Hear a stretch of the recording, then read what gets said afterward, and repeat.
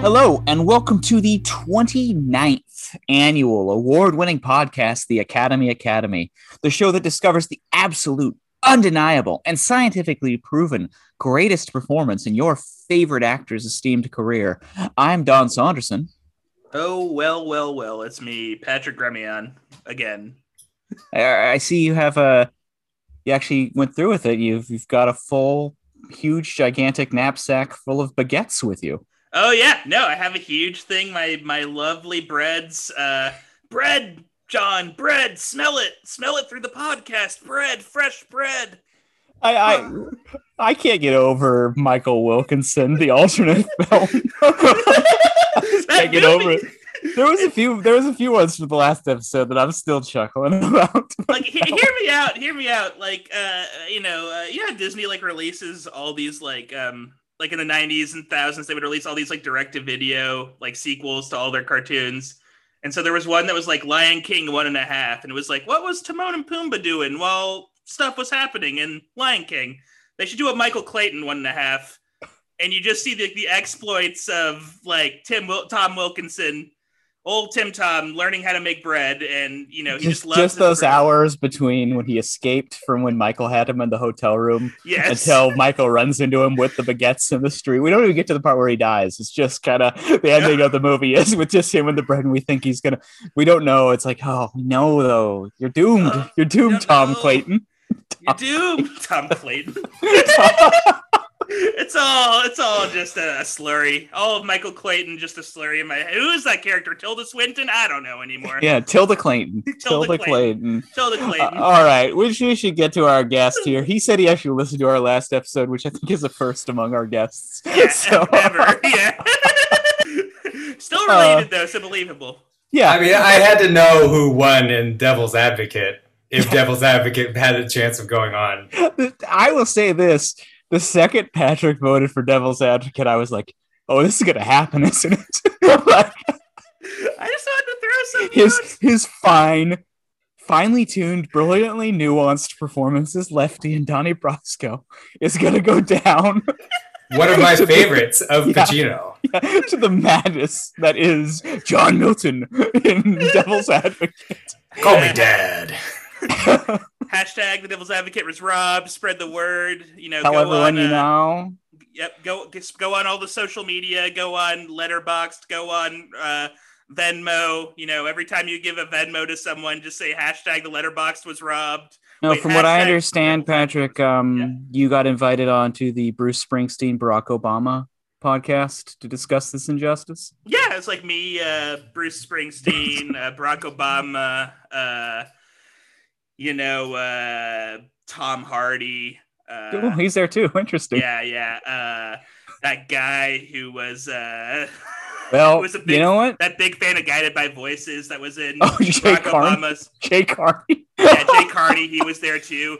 Famed Guided by Voices fan Jay Carney. We all just talked. We're the five gentlemen. It's me, Tom Hardy, Jay Carney, Barack Obama. We all have matching. The new higher ground. Spotify podcast, The Five Gentlemen. I see it. See it. Let's get to it. Let's get to our guest. He's died to jump in here, I think, and join us in this chaos already. We got a certified Brian De Palma head here. A Brian De Palma freak. And my super cool brother, Andrew Saunderson, is in the house. He's a filmmaker, too. He's a terrific filmmaker. We might as well give him a real credit, too. Welcome to the Academy. Thanks, guys. Happy to be here, and big Pacino head too. Oh, yes, Patrick, get ready. Spoiler. Get ready to be overwhelmed with Pacino love. I do like the fact that when we were on the phone the other day, Andrew, you said that I would just call a mulligan and vote all 16 movies the winner. Well, I was just thinking that you could probably just live in this bracket for eternity and just not move on. Yeah, like I will have the same enthusiasm the 17th time we vote on Dog Day Afternoon that I did the first time. I'll be like, it's Dog Day, it's great. We watched it again. I didn't know it was I forgot it was this good. Yeah. No, I'm excited because, I mean, what I love about this podcast is basically this is Dawn and I's weekly phone call where we talk for up to 2 hours. A lot of times about Pacino. He's a fixture. Put it that way. He was a fixture before the show, and he'll be, I imagine, a fixture after the show. I mean, we're all dying for House Gucci and seeing what he's up to in that. So that's gonna be amazing. Yeah, and get ready. We'll do a special episode, folks. You can count on the Academy. Oh, we're definitely gonna Gucci it up. We're gonna have some hardcore Gucci up in here. I forgetting the title, but I saw Pacino's in like a couple straight to VOD movies that have come out in the last couple weeks, playing like the third or fourth lead. I'm very curious about what he's doing there. It looks like he's heading into the De Niro zone pretty hard on those. He's becoming one of the boys of Bulgaria. Oh no. He's an actor's an actor, and actors need to work, man. Yeah, hey, you know what? It's all good. I'd be more than happy to see him play Scott Adkins' father in something. Mm-hmm. He shows up like sitting in a chair behind Steven Seagal. Yeah. I want him to be like, Dolph Lundgren's sensei. But yeah, this is Andrew's absolutely right. This is kind of basically an extension of our weekly conversation that we've been having for years and years and years. You know, our weekly conversation probably could be recorded as a podcast, and people would consider it halfway entertaining, I think. Probably. Yeah, I mean, well, yeah, again, I think it's a lot like this. Yeah. Like, what'd you watch this week? Oh, check this out. You got to check this one out. Okay, cool, dude. Al Pacino rules. How's mom and dad? Bye. That should be a segment of the podcast. How's mom and dad? Remember when dad showed us this one? And yeah. No, it was interesting. On the car ride home earlier today, we were driving with our baby, and More Human Than Human by White Zombie came on the radio, and that opens with a woman having an orgasm. And Jen was like, "Should we be playing this?" And I was like, "It's good." Oh man, I going down the same road already. That's pretty good. I like it. I remember being like 8 and having like a CD mix of music my uncle liked, because my uncle was like the bad boy of my family. My mom's brother. On my dad's side, I have like 8 uncles or 7. A lot of uncles. My dad's one of 8. But one of the songs on that mix was the Thunder Kiss 65. And I was as a child, I was so scared when the screams would come on that I would listen to that song. I would listen to that CD to go to bed, but I would like run out of bed right before I knew when the screams would start in Thunder Kiss 65, and I'd have to stop it and then like rewind or fast forward like 10 seconds, and then I would go every night. I did this for like 2 years. I couldn't handle this. I was like, nah, too scary. How did you feel when you heard the rest of the song? Did it really knock your socks off? Yeah. Then at the end, I was like, oh, this isn't that bad. Like the parts where she's not screaming, I'm like, oh, this is cool. This is like what it'd be like if Frankenstein sung a song. I like this. It is interesting though. Like I remember Dad showed us Die Hard, of course, when we were way too young, Andrew, and he had us close our eyes. What? On a couple parts. Well, I think my memory of it. So every story that Don has told on this podcast, just imagine me being 4 years younger and going through it.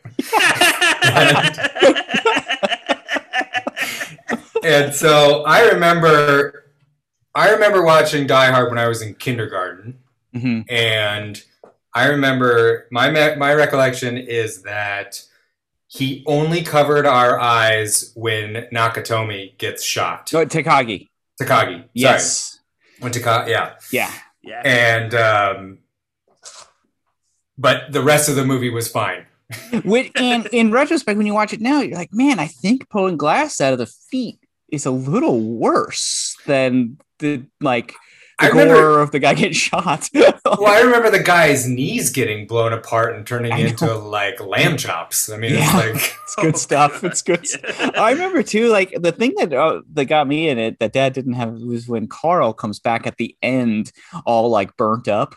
And he looks like a horror movie character, and he's coming back. But luckily, Family Matters was there to, save the day, as we all know. Because I never forget. I had this friend in high school. We watched Die Hard together, and when Al Pal goes, "I shot a kid," he just screamed from the back of the room. Name was Urkel. It's like that's one of the best things I've ever heard. And that makes it, folks, 2 episodes in a row in which Urkel has been referenced. Oh yeah, no, on our Al Pacino podcast. It's a trope now. Yeah, I did look up to see if Tom Wilkinson and Al Pacino had ever worked together, and they have not, as far as I could tell, done a film together. But I was trying to find a picture of them together that I could put on Twitter for everybody to really enjoy. But no such luck. They need to make a Heat too. Tom Wilkinson plays the brother of Robert De Niro. Yeah. Oh, easy. And they're both like 80-year-old men chasing each other around Los Angeles. They just follow the Die Hard 3 plot line. Yeah. Die Hard with a Vengeance. Al Pacino, that would be tough for him. It would be tough. And, one thing I've noticed is that Al Pacino's a heck of a runner. And that's going to come up in at least one film today. Yeah, it's fascinating. I mean, when I was doing research for today, one thing that came up that struck me was De Palma is obsessed with the way that Pacino moves and wants to capture Pacino moving in wide shots as much as possible. Yeah. He's just moves so beautifully. But Karina Longworth said that he acts in Scarface as if he has a magnetic device in his crotch, and the other end of the magnetic device is attached to the camera. He's just moving toward it at all times. I think it's pretty astute. Look at the film Scarface and all. I mean, we'll get to it, but he is so physical. I mean, it's amazing. I was surprised how much up and down dancing there was when he's first dancing with Michelle Pfeiffer. There's a lot of floor to ceiling moves. And I wanted to ask you guys as experts now on what do we think of Pacino as a dancer? He's better in Carlito's Way. Oh, much. I think. Yeah. Like when him and Sean Penn are just having a great dude's time celebrating getting off in court and they toward the top of it. That scene is amazing. It's awesome. That's just two dudes having fun. That's just like, I was like, man, these are such good vibes. This is gonna be the whole movie, right? Just two dudes having fun, right? Sean Penn, a man you could trust, definitely. That scene seals the movie. That is the entire thing that makes the whole movie work. Because Dave's my brother. I owe him. Yeah. And then Dave continuously acts like a complete and utter loose cannon and psychopath. And you're like, Carlito, just get out. He's not worth it. Go with Gale. He acts like a psychopath, a loose cannon, and above all, the worst thing, a nerd. Just a a dork. Okay. Just a man who clearly was wedgied throughout Choate or whatever nice prep school he went to. Mm-hmm. Yeah, he was definitely, if Dave had survived the 80s, he almost certainly would have been a little St. James with Epstein and that crew. God, yeah.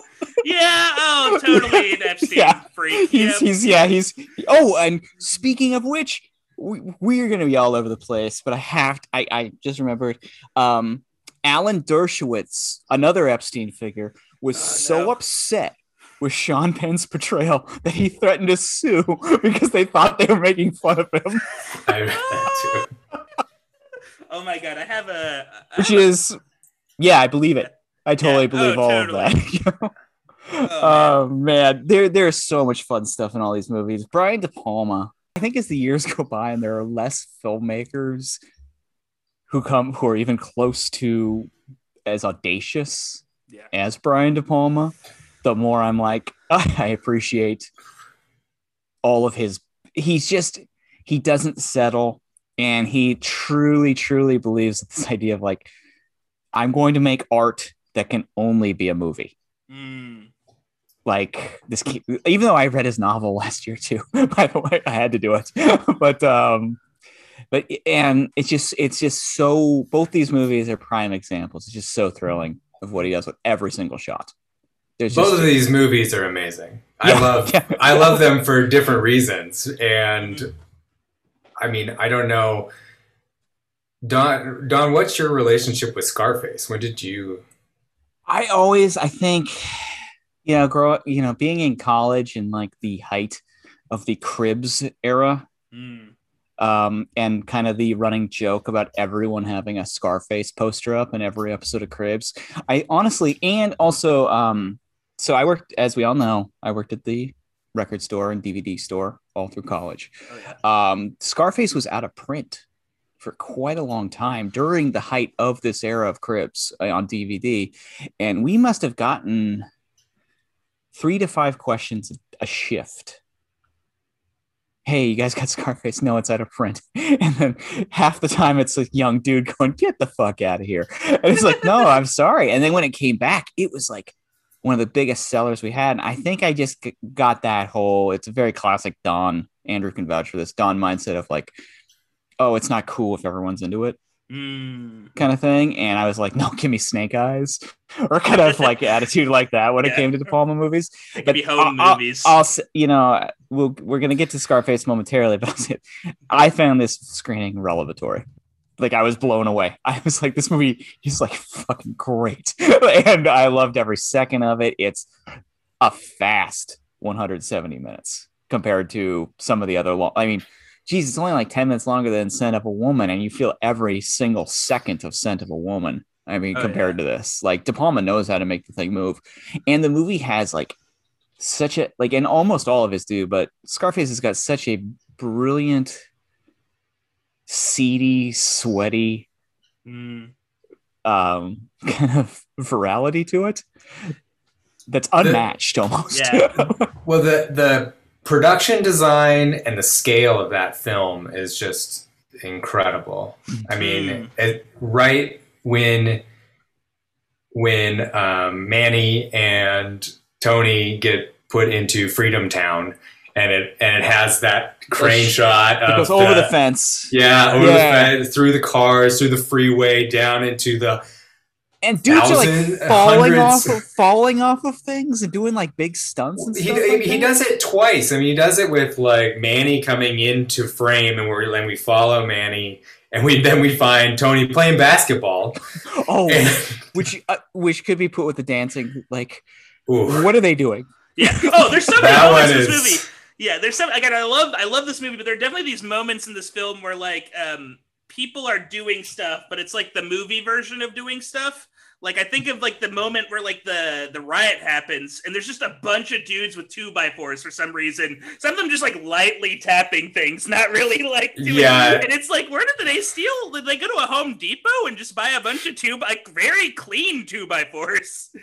Like, but it's still good, though, and I love that, like, they... Andrew's still right, though. It's, like, just the sheer amount of, like, camera move and extras and everything that had to be happening to pull that off apparently drove Pacino absolutely crazy. I noticed that, and that was a very, like, I mean, I don't know if you noticed that as well, where that shot where it goes and then it starts following Manny, and you're seeing all that. I was like, there's no way Pacino's in this shot, because he's not going to have patience to like do that entire setup that probably took just so long to execute.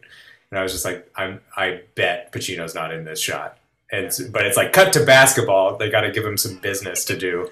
Yeah, you have to give him and it's so rugby, football, basketball combination. Well, God love him. I mean, he throws up a shot before he leaves, and he goes, "That was close." And it was like, it was not. It was not. It's like the scene. It's in character though for Tony to think to That's say true. That. Yeah, we should get to your autobiography. Oh yeah, we're not even in the movie yet. We're not even in the movie. We haven't done the stats. We're going to be bouncing around because, and I think that these movies are different, but I do think that there is like ample opportunity to make some comparisons too. Oh, there's tons. I mean, and the critical reception of Carlito's Way was definitely kind of jaded by the love of Scarface, and what they thought the intentions were behind Carlito's Way was, I think, misconstrued. Yeah, I think people were expecting like the ultimate mean badass. And not that Carlito doesn't have his moments, but he's definitely like a more introspective character. He just wants to go to the Bahamas with Gail. Yes, Gail. rental car business. Yeah. This is almost the saddest Lion and Gene Hackman's car wash and Scarecrow. Oh God, yeah. A lot of sad people. Doesn't Al We, Pacino? I mean, we said it. We've said it multiple times. He is just a genius at playing people who are not going to win. Like he's incredible. Yeah. I mean, my Alto biography. Yeah. Yeah. Is that what it is? Yes. Yeah, I mean, I want to say that the first thing I saw was probably Godfather 1, very young. I had a vague memory, and Don, you can correct me if I'm wrong, but I remember only Godfather 1 really playing, that Dad wasn't playing Godfather 2 that much. Yeah, I agree. Because like even when we rewatched them this time around, I mean, I have Godfather 1 pretty memorized. Oh, wow. And Godfather 2, there are still kind of some surprises in Godfather 2. You might have to with the length. I mean, Dad was just here. I talked to him about it. I mean, he knows Godfather 2 quite well as well. Yeah, so. I remember it starting later, like, but I remember just 1 playing. And so I think that kind of just started off by he was this figure from my childhood, being told that this is one of the greatest films ever and being like, watch this. And from there, I mean, I will watch any Pacino movie that comes my way. I mean, it's gone so far, I'll put it this way, where my wife put as my web browser homepage. So anytime I opened up to go on a website, the first thing that comes up is Pacino's speech from the local stigmatic that's on YouTube, his monologue. So anytime I just go check my email, Pacino pops up. And you have sent me text message links to that speech on more than one occasion. I think. If you enjoy Pacino as much as I do, to see him do a Cockney accent is one of the funnest, most entertaining things, to me at least. And there's some just winner lines that rank up there with his great lines in that speech from the local stigmatic. Everyone should watch it if you like Pacino, and haven't checked out the local stigmatic. It's worth a watch. We're going to be covering it in 2 weeks. 2-3 weeks, I believe. One of those two. But it is coming up. It is unfortunately not streaming. So, the Academy has been working diligently behind the scenes to score out of print DVDs of the local. We're trying to strike a deal with Tubi right now to get them to put it on their website. They can put it in between, all the Frank D'Angelo movies and Eric Roberts movies from like 2017. I noticed that there was. I heard Patrick. You referenced a talking cat the other day. It's so. A movie. Don, check out a talking cat. It's like a movie where the vocal recordings on this podcast sound clearer than Eric Roberts's. He just held up his phone. Oh yeah, he was definitely like solving a crossword puzzle in a park. Or, eating Papa John's in his van. He's a pro. He's a pro. I know. I love him. He's a king. I love him. Yeah, I do too. I think we could get him on this podcast. I think we could get Eric Roberts. I think you could get him. If we paid him like his hourly rate or something. Yeah, probably. Ooh, that's pretty bad. I don't know. Well, but to get back to the Pacino filmography, I think. When I was in college is when I really started, I think, kind of taking film seriously as like something maybe I wanted to do. And that's when I was really diving into Panic in Needle Park, and then Dog Day, which I thought was one of the best films I had ever seen. And then obviously Godfather 2 is incredible. I think Heat must have been high school. Must have been around there. And then I'm pretty sure I saw Scarface for the first time in high school. And it was an interesting time because I remember, because hip hop was becoming the mainstream, taking over rock in Seattle, Washington, after grunge had held on for a while. And then with that, kind of Scarface becoming part of pop culture, part of Cribs. And so all the friends that I had from the middle school that Don and I both went to, most of them went off to Ballard High. And I remember all those guys just really being into Scarface, quoting the rules from Robert Loggia. I remember that being a big thing. And I was like, maybe I'm too much of a nerd, but I was like, I'm never going to be like dealing like bags and bags of cocaine. Like, rule number 1, don't get high on your own supply. I was like, I don't know where to get any supply. I don't know. Are you talking about supplies? Like, you get the kind you get at Office Max? Yeah. You can't get high off of pencils, sir. And I think, Andrew, that may be part of my kind of like questioning of Scarface then too, was kind of just like, and even this time I was like, people relate to this guy. Yeah, that is so crazy to me. That it's just, he is like such a, it's kind of like, I watched Raging Bull recently and I've forgotten like, oh yeah, Jake LaMotta is like, he's a bad guy. He's bad. He's not a good, on a scale of 1 to 10 on the bad scale, he's probably a 9.5. And it's like, oh yeah, Al Pacino's, yes. Character. What did we give Wangro, the Stamps.com creep of the week? Oh yeah, 100%. Wangro is the Stamps.com creep of the week. 100%. Jake LaMotta in Raging Bull is our creep Jake of the week. LaMotta, our Stamps.com creep of the week, taking the award from Jeffrey Jones. Yeah, we gave it to Jeffrey Jones in spirit. He's officially, it's like a little statue of Jeffrey Jones. Yeah, it's like, you know how there's the guy, the Oscar guy, it's a Jeffrey. Hey, Epstein, it works on 2 levels. There we go. Oh, look at that. Man, what a spicy that's episode. That's real symmetry. That's cohesion right there. Oh yeah, the end. But Andrew, one I remember from our childhood, and I think we brought up before, but was Dick Tracy. Oh, that was interesting because I was looking at the filmography, and Dick Tracy didn't land as much with me as it did with you, for sure. Because I remember you dressing up as Dick Tracy twice for Halloween, but I didn't dress up as him once. I think I want to say, I don't even remember how young I was. I don't even like. There's a part of me that I think was almost trying to talk myself into Dick Tracy being cool. And I was like, no, come on, it is. I'm right. I mean, the comic. I always thought the comic was cool, and he had that crazy square jaw.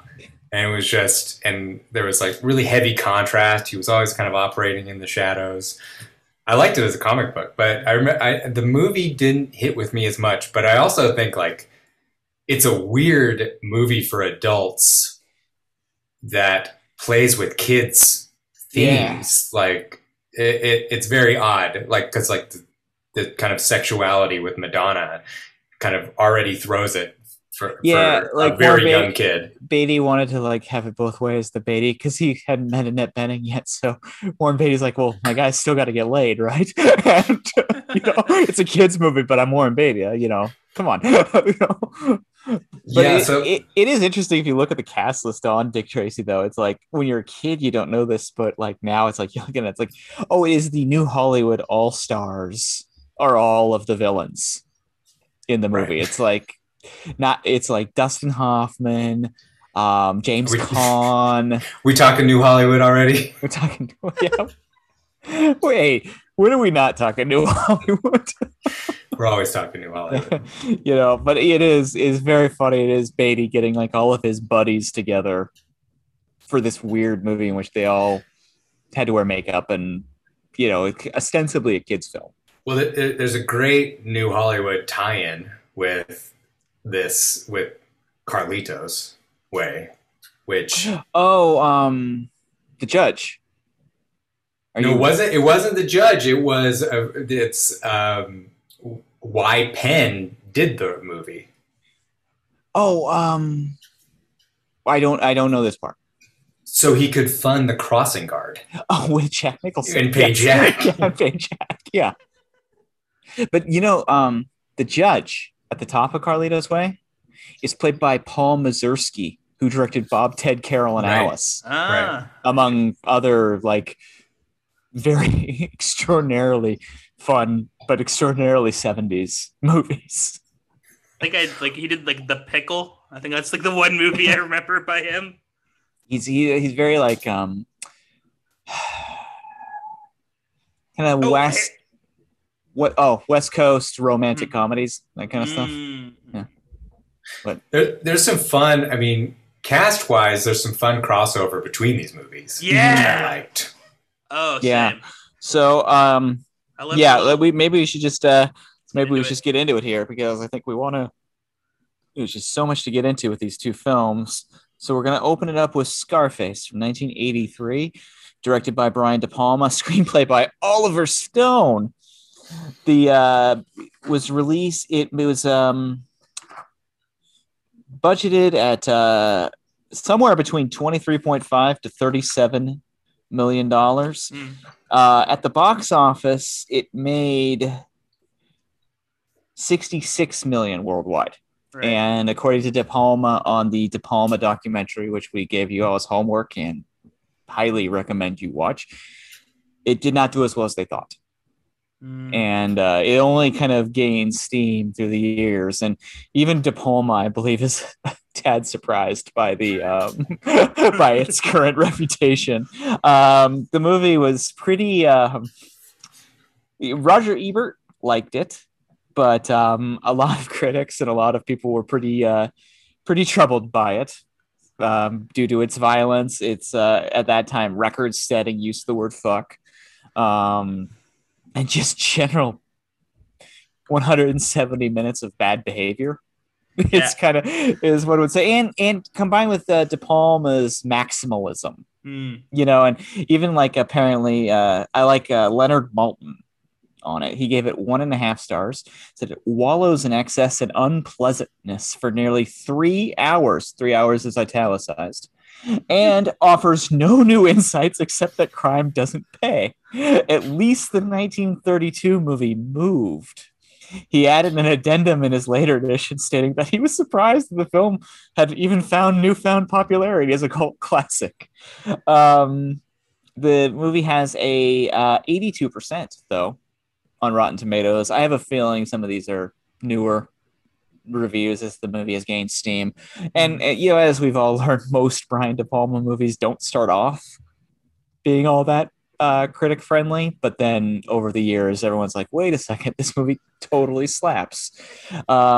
Critical consensus is director Brian De Palma and star Al Pacino take it to the limit in this stylized, ultra-violent, and eminently quotable gangster epic that walks a thin white line between moral drama and celebratory excess. No Academy Award nominations. It did get 3 of the shamed Golden Globe nominations. It was the Shamies now. Why don't we say it? Yeah. Best Original Score, which is a great call. Oh, yeah. Best Supporting Actor, Stephen Bauer, and of course, Best Actor, Al Pacino.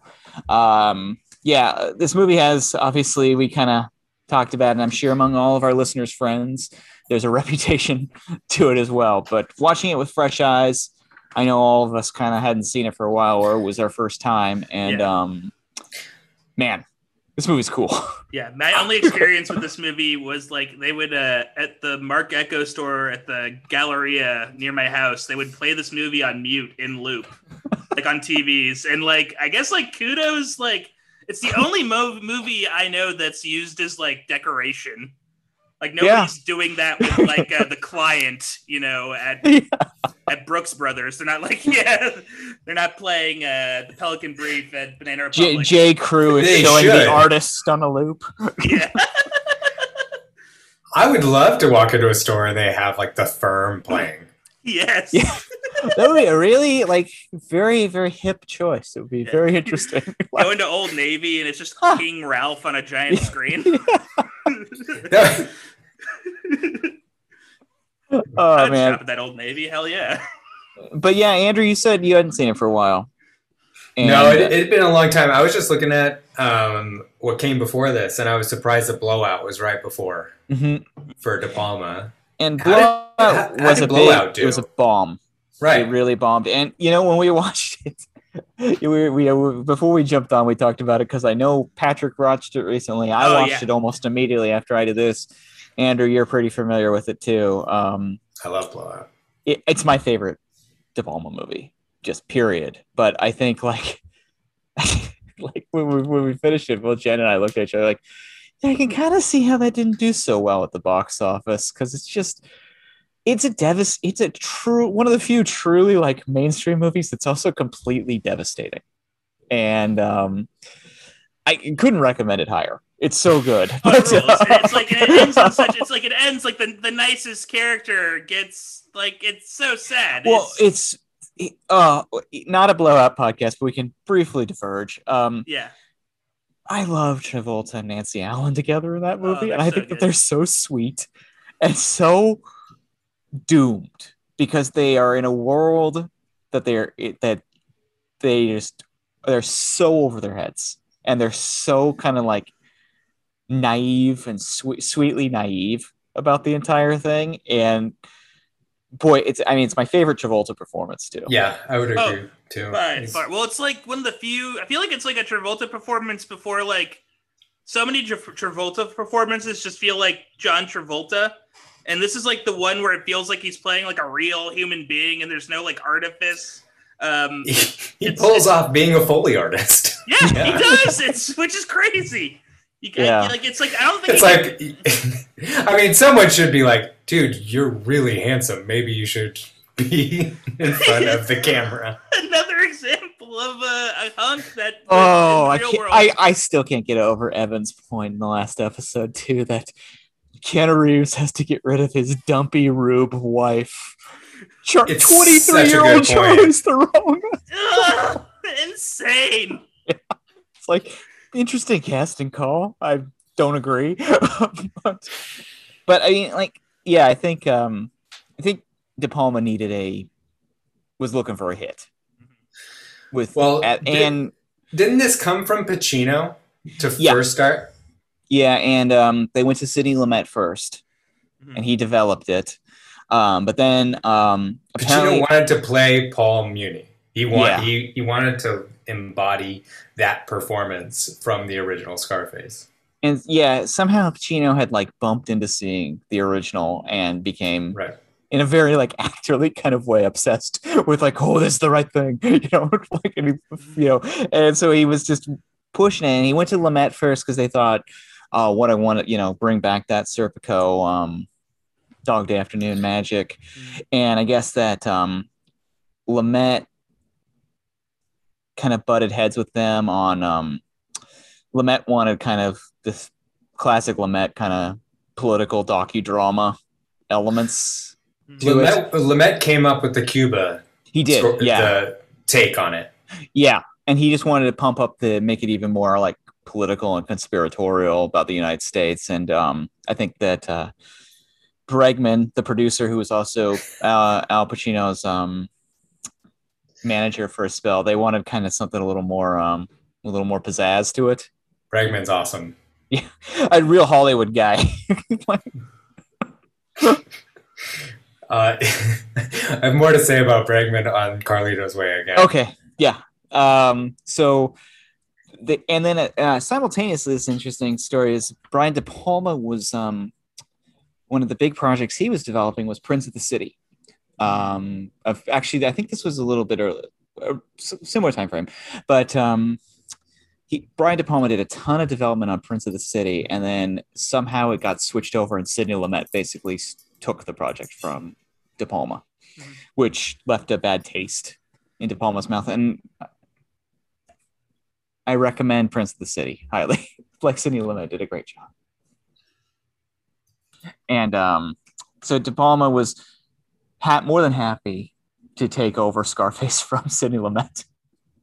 And De Palma brought in his own writer, David Rabe, who apparently on the De Palma documentary he's like, I will work on this film as long as I can take no meetings or no notes from Bregman or Pacino. And De Palma's like, okay, I think we'll try that. And Pacino's like, do you think David could come over? And he's like, De Palma's like, so I gave him a call and he quit on the spot the second Pacino invited him. And so they brought in Oliver Stone, who at that point had directed one movie. He directed The Hand, a horror film. And he was I think he'd already done Midnight Express. He'd already written that at this point. He was definitely like on the rise and, already a total lunatic. Like apparently once he got this project, he like dove in and was like hanging out with cartels and like Miami. The opening of the film feels like an Oliver Stone film. Oh yeah, absolutely. I was like, this feels like it's made by Oliver Stone. Yeah, and he very hands-on, very into it. I guess he was like a total doing all the research and preparing to write it. He was just almost degenerate cokehead. And then he moved to Paris and quit cold turkey to write the script because what did he say? I got to get his quote because it's really good. He said he basically coke does. I don't think cocaine helps writing. It's very destructive to the brain cells. Was Oliver Stone's quote. Good to know. Good. Thanks, Good Oliver. to know. Note to self. Illuminating. I like that one. But he he was on set or like for the first portion of the filming, and he'd already made a film, and he's Oliver Stone, and we know kind of what he was going to become. Right. And I doubt it was that big of a leap in his ego to what he became. So Brian De Palma banned him from the set pretty quickly because rightfully so, because he didn't want Pacino going to Stone, for instance, for any level of guidance. And I'm sure Stone has his opinions on. Stone definitely felt like De Palma was a little too De Palmy, slick with all the shots and everything like that. And you know what, man? The shots and the style are what take this movie over the top. Yeah, well, it's like they're all like little, like he directs these like diorama. It feels like I'm watching an interactive diorama that he's slowly walking me into. Like it feels like this is like, because it's like a real set and stuff, I understand, but the way he films it, it's like he made this like, 1/20th sized, 1/20th scale sized little world with little people Indian in the cupboard style. And it's like, I'm witnessing that it's very well done. It's very beautiful.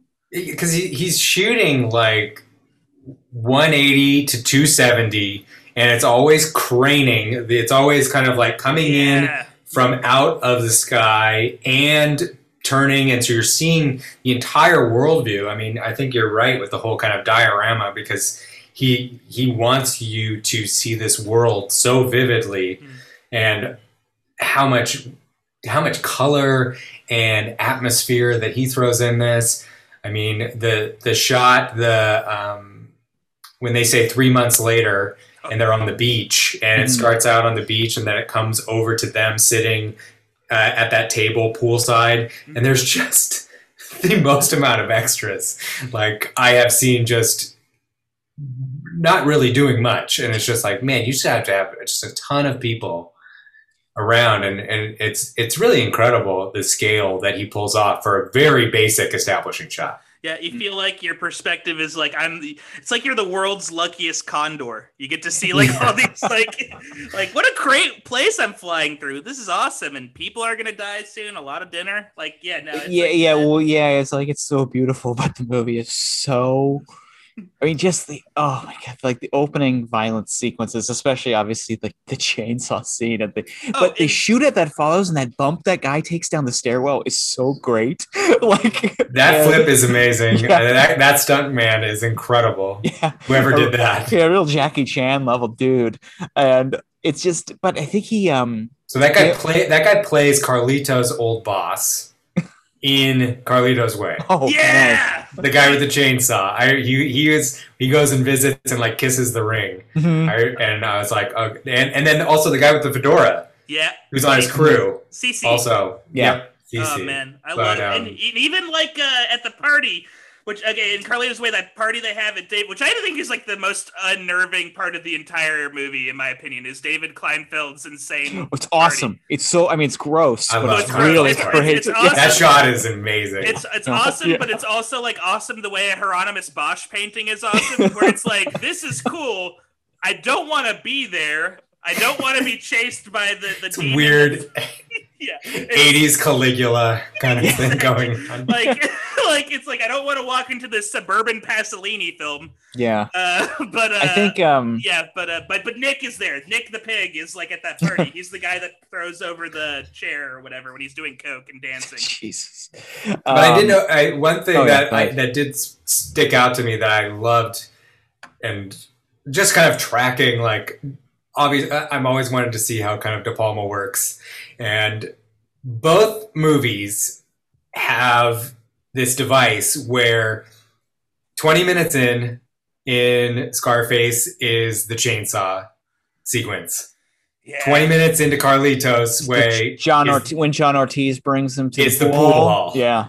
And I know they justify him where it's like, we're going to do something so intense and so gripping that the audience will be with us for like at least an hour. Yeah.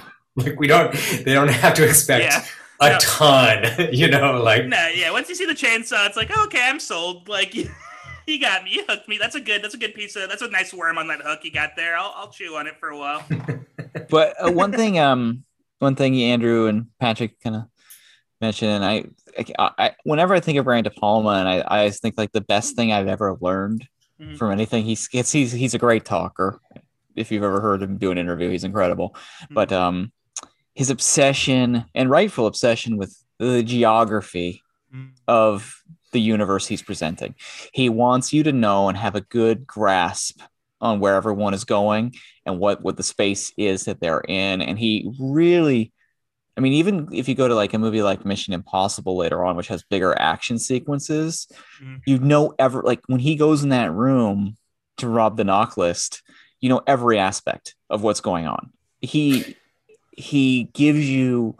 provides visual information better than almost anyone. Yeah. I mean, the establishing of the Babylon Club, we go in and we see the entire scale of it, where the booths are.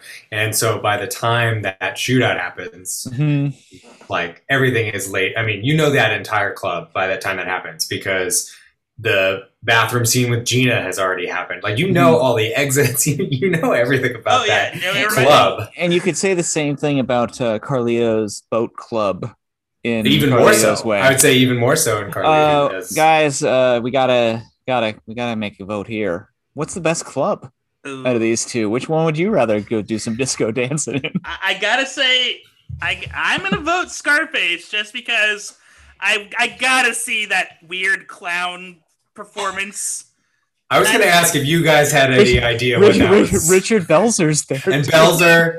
Yeah, and the weird, which I love, my favorite moment in all of Scarface is the guys are about to pull the gun out and shoot, Tony Montana, and then weird fat clown man doing the Frank Sinatra routine comes out, and they put the gun back. And we're like, we got to see what this guy's deal is. What's up with this weird clown man? They're. I will say with that scene that I wanted to address with Pacino in particular is that he is bored, tired, and like for all other like performers like I can think of. Like, this would not be entertaining to watch. Yeah. But Pacino makes it interesting. It's the least he does in the entire film. And he keep going back to him, like, lounging and doing nothing at the club while they're building suspense with the guys with the guns. But it's just cut back to Pacino bored. Still pretty entertaining.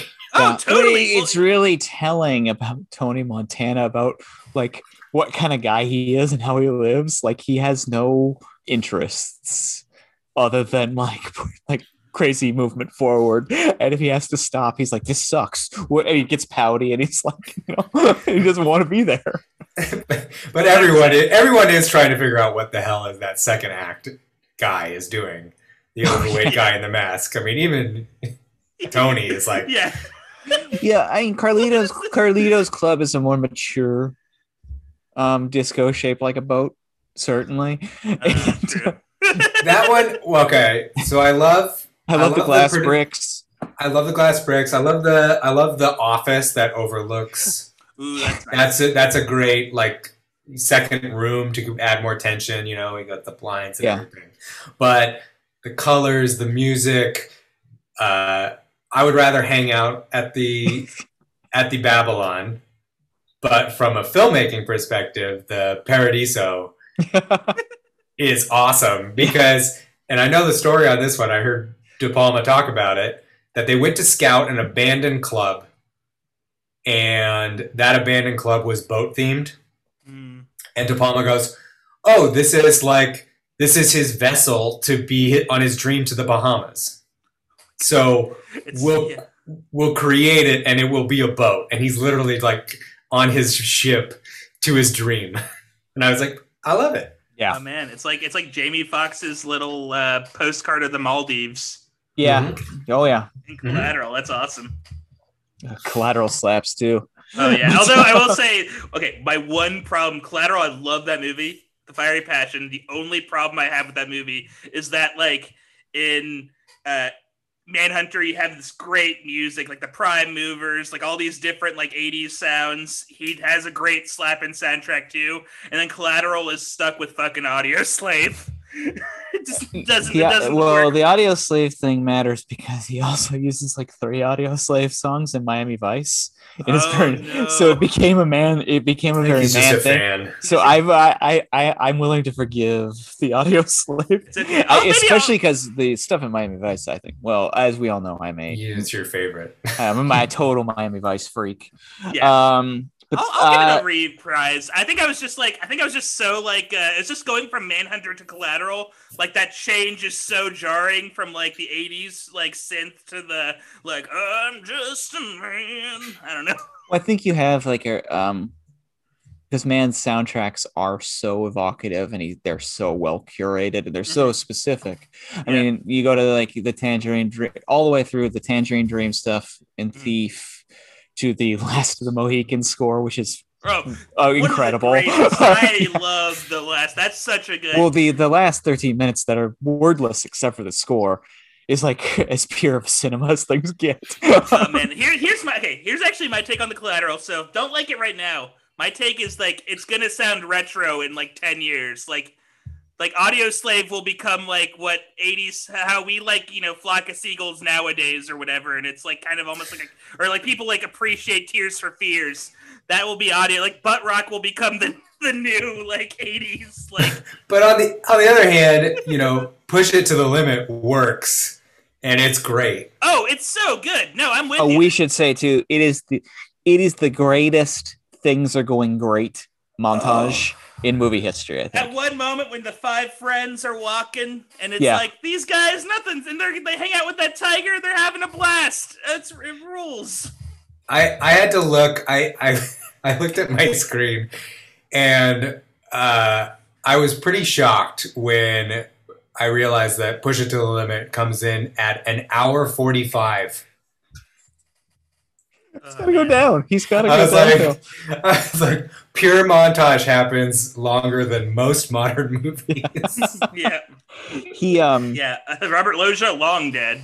Yeah, Loggia's long gone. Yeah. So before I forget, my only issue, and I think it's necessary story-wise or whatever, but like he's gotten so powerful.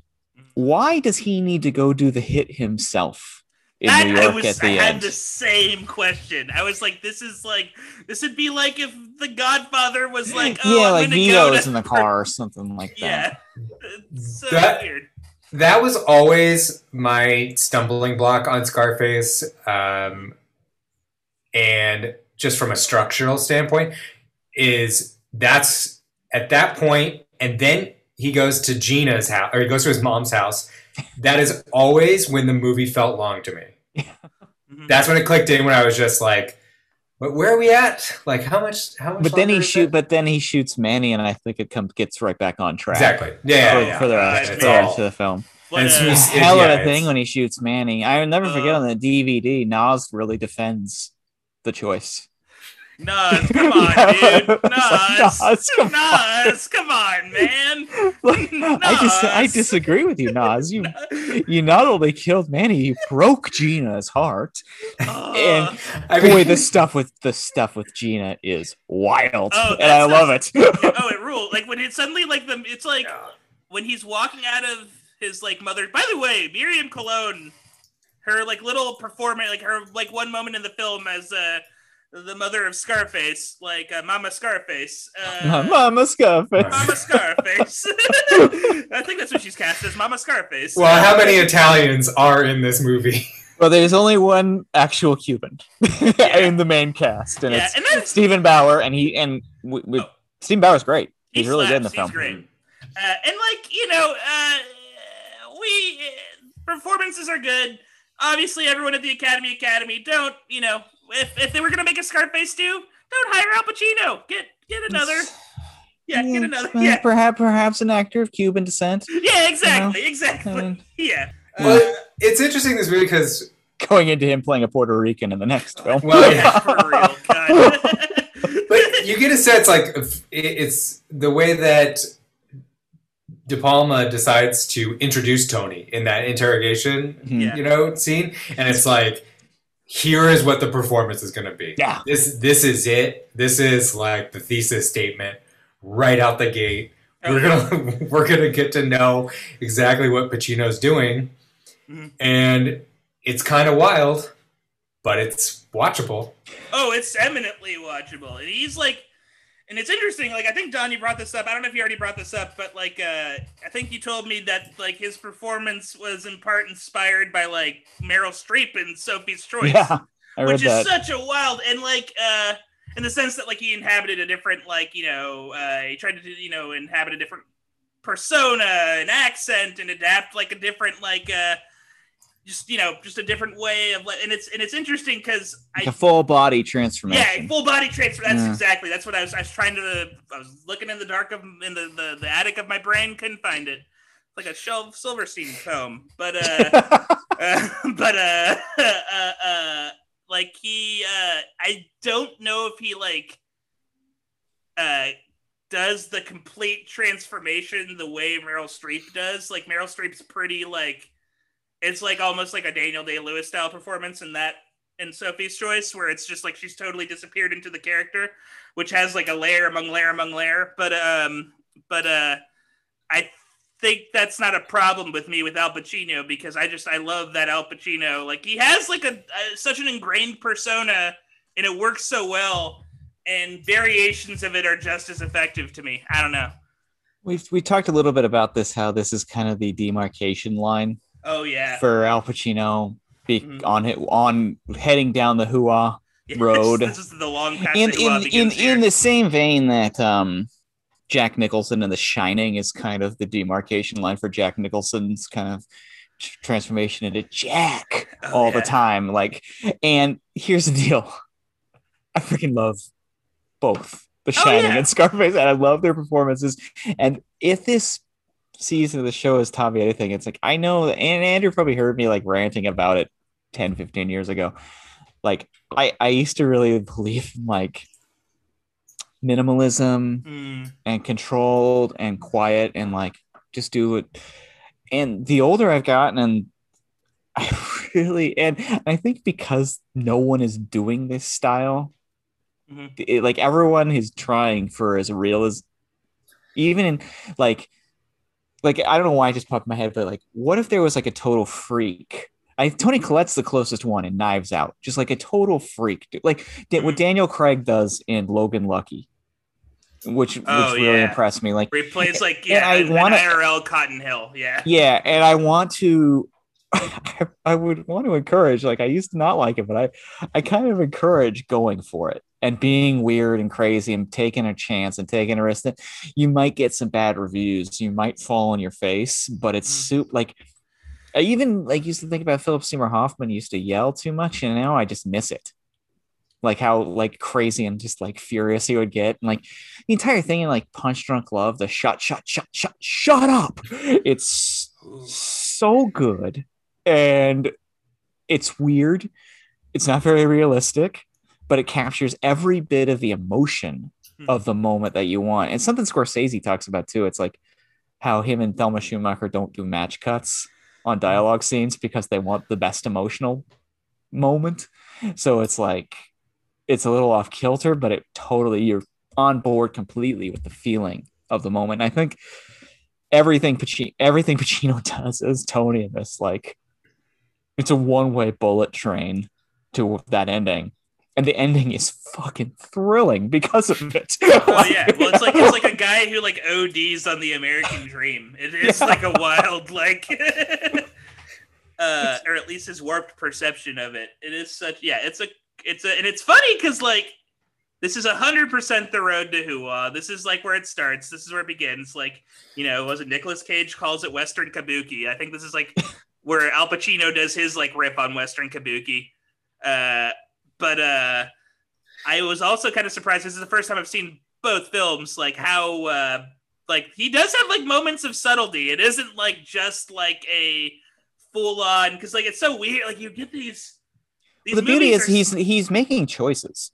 Oh, he's just 100%. making big choices. And like, yeah, and there's like, and I love, like I said, like one of my favorite parts of this movie is like when he sees his sister and mom for the first time. And what I love about that part is like he never like, there's no freak out moment. There's no like, I throw the table over and Ma, you're out of order or whatever. Just some kind of overt sexual tension. Oh God, yeah, that's true. Oh, and we should mention Gina, Mary Elizabeth Mastrantonio is great. Academy favorite from The Abyss. She's always great. And she's really, really good in this. You believe everything she's doing in it, and her kind of wild-eyed, don't know I'm as sexy as I am innocence that she's putting out there. I love the love affair with her and Manolo off screen, you know? Which is why Manny he's not justified in getting shot. But speaking of love affairs, we would be remiss if we didn't bring up Michelle Pfeiffer. So good. I was so impressed by her performance this time around. She's really, really good. She's like, this is like her like big debut, like breakthrough movie, and you're just like, when she walks on screen, you're like, well, that's a star. Like, it's just, you can't take your eyes off of her. And what I love so much, she never likes Tony. Like, only occasionally is charmed by him. But she doesn't like Frank either. Yeah, I know. There is really like a part of me that is like, it's really great. There's a part of me that's like, why is she there? Like, I guess like Buddy. Because she likes coke and money. Yeah, that's 100% fair. Yeah. Oh man, it is like interesting. Yeah, I'm trying to think of the moments that she does. Like, I guess like the part when he wears her bonnet. That's good. That works just enough to be like, oh yeah. Well, like, there's parts of this movie, and this is going to sound insane, number one, and this is going to sound like an insult. I did not mean it this way to sound like an insult. It's almost like a good thing. There are parts of this movie that almost feel like a Judd Apatow film. And I mean that, and I know it's awful. It's awful. I'm not saying even the part like where Manny's trying to pick up the girl at the beach. That's like a Judd Apatow moment, kind of. It's like very. I can see Seth Rogen and Jason Segel doing that. They're planting the seeds of what kind of himbo Manny is. Oh, that he can't keep. He's thinking with his pants and not with the money or whatever. Oh man, no, he's so good. I love Manny. Manny's great. He's really, really good. I mean, and then this has got some like some really great old guys or like soon to be old guys. Robert Loggia, F. Murray Abraham, Harris Yulin. Before we lose Pfeiffer, one thing that struck me this time was right before he gives the bad guy speech was the last time we see her. I really felt like it struck me so much this time when she was like, Tony, we're losers. And and it felt like to me that moment of like, oh yeah, this is that like Wall Street moment from Oliver Stone where you're just like, oh yeah, these guys, they're supposed to be the villains, and this is the lesson, but no one's gonna learn it. Yeah. Yeah, and I do also love kind of the beautiful anticlimactic feeling of her exit from the movie. It's not like a blowout. She just kind of like, oh, she's gone. She just leaves his life. She's like, this guy sucks. I'm out of here. well, then the bad guy speech happens, and she kind of is erased. Mm-hmm. And of course, we should mention too, the bad guy speech inspired Scott Hall to become Razor Ramon, legendary WWE character. Wow. Apparently, Vince McMahon had not seen Scarface, and Scott Hall did the impression and was like, "This is great." I've been binge watching in the middle of the night while taking care of the baby. The Vice series Dark Side of the Ring, which I highly recommend. It's awesome. But JR makes this great point. He's like, if you're a writer and you write a sketch that involves like farting or pooping or puking, Vince will greenlight that every single time. His like sense of humor is all that. It's like that's what he thinks is funny and entertaining. It's just like, oh, that makes so much sense. What do you guys think Vince McMahon's favorite movie is? It's got to be something he doesn't understand. Like it's like it's like him misunderstanding Wall Street or something like that. Yeah, and thinking like Gordon Gekko rocks. Yeah, it's. I thought maybe Days of Thunder. Days of Thunder. Favorite movie is Gone in 60 Seconds. Yeah, it's the same vibe. I like the story of like Trump having blood sport on Air Force One, but he edited out all the slow moments and it's just the fight scenes. It's something like that. It's something completely insane like that. Or complete like it's like Scarface. It might be like he finally saw Scarface. He thinks it's great, but he thinks it's great because Tony rules. Or something like, I want a jacuzzi in my room like that. And I guess this thing of like I've noticed it on every one of the gangster movies we've watched this season. These people suck. And it's pretty clear that the filmmakers are presenting them that they suck. Oh, and like they all lose. Like, yeah, and even when they have, it's so funny because like, a little over halfway into the movie, his character has ostensibly won to a certain degree. Like he has the mansion, he has the tiger, and his house is just gaudy as fuck. It looks like the Legally Blonde. Looks like where Reese Witherspoon from Legally Blonde would live. It's a very just gaudy, ridiculous. What a subplot that would be that Michelle Pfeiffer was pregnant. And her daughter is Reese Witherspoon in Legally Blonde. That's how she paid for her entry into Harvard. For damn college. Yeah, with blood money. Yeah, you underestimated me. You're like, my dad is Tony Montana. Yeah.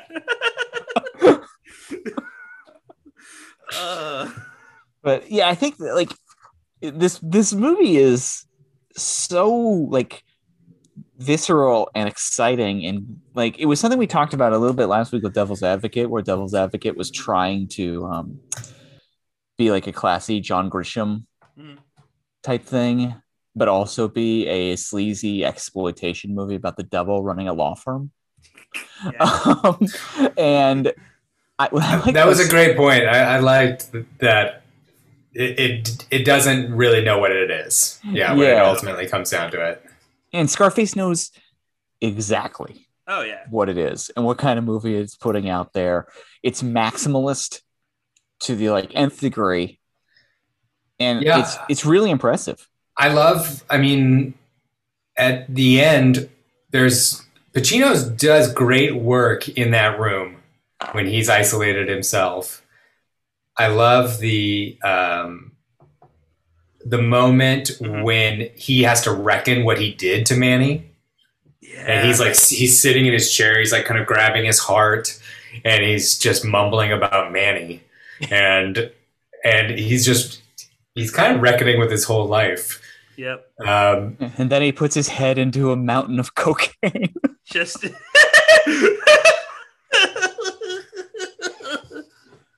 So yeah, and then it leads, of course, up to like a truly brilliant like conclusion and shootout sequence that the stories behind it are so exciting how they shot it. So basically, like right when they got started, Pacino picks up the gun on the wrong end and gets like third-degree burns on his hand. After firing it. Yeah, after firing like 30 rounds. And has to go to the hospital. He's knocked out of action for like 2 weeks. So they've got all this time to shoot around Al. So De Palma shoots, and not only De Palma, we get a little cameo appearance. Steven Spielberg dropped by the set and shot a few of them too. They shot every single angle imaginable. All the second units. All the guys coming into the mansion, and it just leads to this like cacophony of like, it's not John Woo, but it's pretty good level of like gun stuff. I was gonna say I love that one of Tony's main henchmen, the guy who yells, "Tony, get out of here!" He's like, that guy came from the Michael Mann universe. I mean, he looks like an ex-Chicago cop. He's like got the pock marks, the huge mustache, and it's like, what is this guy doing? That's my boy Nick the Pig. We'll talk about the deep dish gangsters at the end of Carlito's Way momentarily. We'll have to chase Carlito through the subway. Oh my god! Okay, a character the big boys. Who I would describe as a Chekhov's fat guy. My favorite character. I love. Like I'm a person of size as well. These movies have two excellent big boys. I love them. Like Nick gets the short shaft too. I think he's like out of all of like his little like gang, he's like consistently the nicest one. Always has Carlito or always has Tony's back. Mm-hmm. And even though he is clearly screwed, as like if I was in a situation like I can't, I'd be waddling around. It wouldn't be good. Like. Well, no, and I get Oliver Stone said this, he was like, when I saw the final version and De Palma's got like 100 guys coming into the mansion, and Oliver Stone was like, yeah, I kind of wrote it that it was going to be like stealth with just like a handful of people like going in. And De Palma sends like an army after him. It's like the entire Bolivian special forces came to murder. Yeah, we were watching it. Jen goes, this is a lot of guys. This is a lot of guys. That part took me out a little bit when Pacino yells out, "You're gonna need a fucking army to take me," and I go, "What do you think is there?" Yeah, it is. Like, this is it, Tony. Clearly, that is what they sent. These are like all probably like ex-Nazis.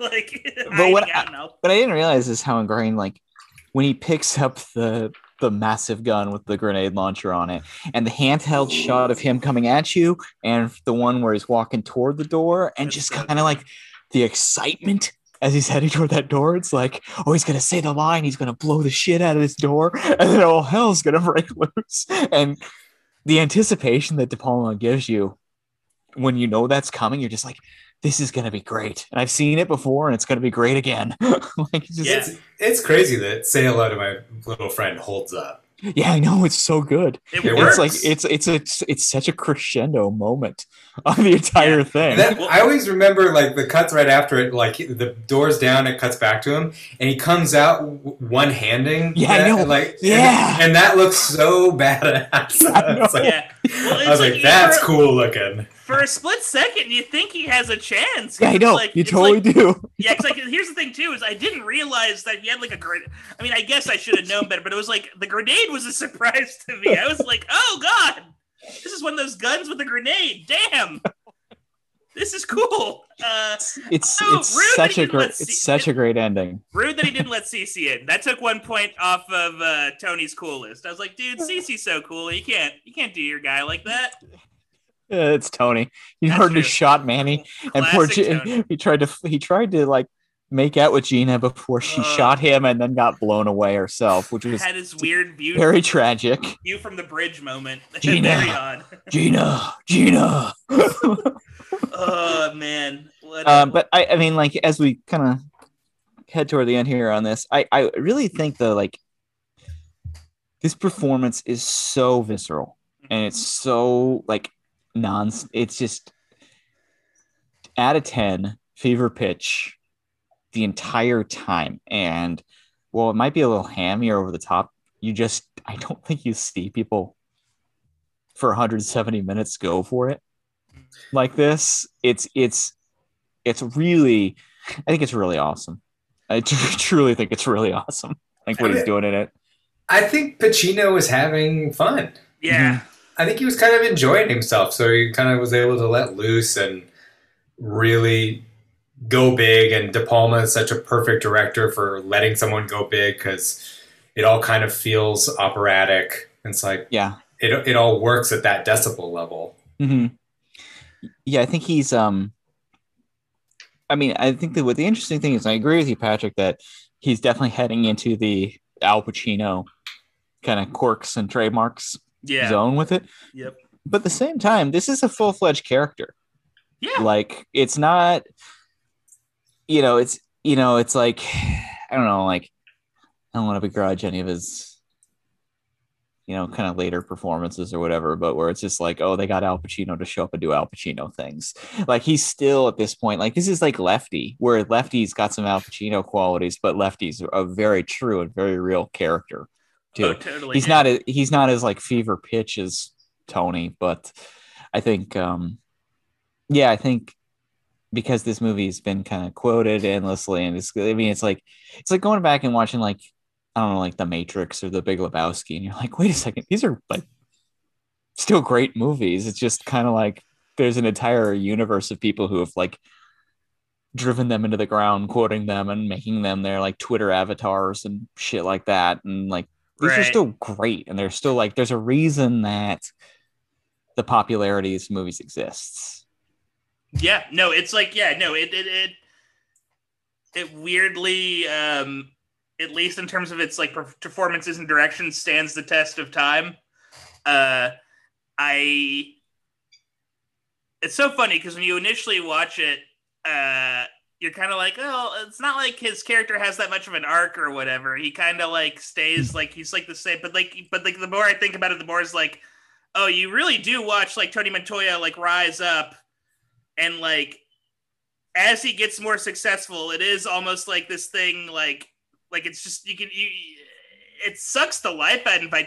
It's a combination of like, he has these like moments of like complete raw vitality, but then he also has those moments where it's like, man, he's deflated. And it is like, that's what you said, Andrew, where like he is so, no other actor is more entertaining crumpled up on a couch than Al Pacino. Yeah. He is like the pro of just like, he is like the living embodiment of those super shitty marijuana is bad commercials where like the teenagers like deflated. Like he has that energy and he pulls it off like so well. Yeah. I don't know. Yeah. Tony, he's a really interesting character.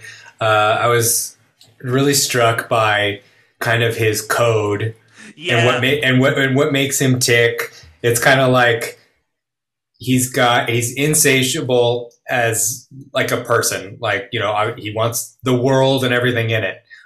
But fuck communists. Oh yeah. He kills a like the Cuban political person that looks like Larry Cleast from the Mr. Show sketch. The Rebenga hit is awesome. That is an amazing.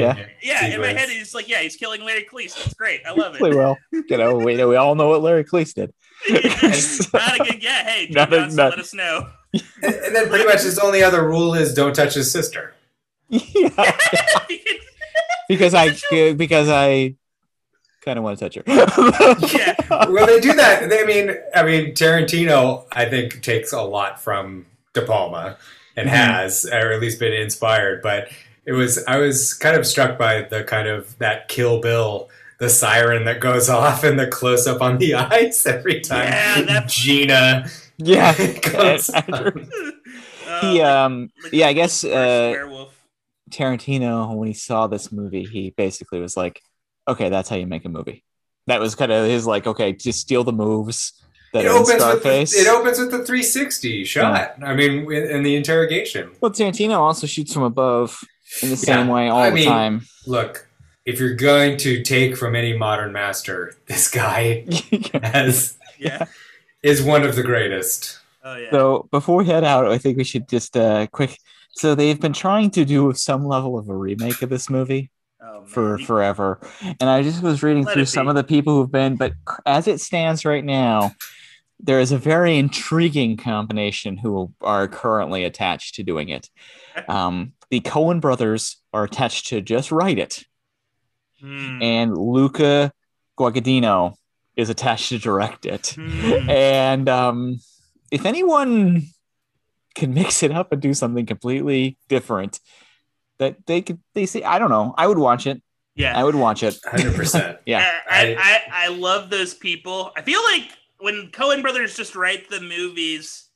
Like Bridge of Spies was good, and they wrote that, right? Yeah, that's a great movie. Because I was also thinking of Gambit, which is a movie that's not good. They also wrote Unbroken, the Angelina Jolie. Oh, interesting. I like that movie. Olympics/survival/POW. That movie's underrated. For some reason, I feel like that movie got like bad press, or not press, but like it's like Roger Deakins photographed it too. Oh, it's that's the thing. It's like it's a beautiful movie, and then like a great cast.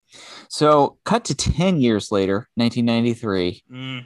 Brian De Palma, Al Pacino team up once again for Carlito's Way. As we said, directed by Brian De Palma, screenplay by David Koepp, based on the novels Carlito's Way and After Hours by Edwin Torres. Apparently based more so on After Hours than Carlito's Way, but they did not want to confuse it with the great Scorsese film After Hours. Yep. Everyone's favorite Griffin Dunn joint. Yep. Actually, well, maybe American Werewolf and That's true. That's a good done. That's a good done. Toe to tip. That's a good done. Hey, take it to a different podcast. The Griffin Dunn cast. Yeah. Budgeted at Mystery Hour. God. You can do a podcast. You can the Landis Mystery Hour. How is he not in jail? Yeah.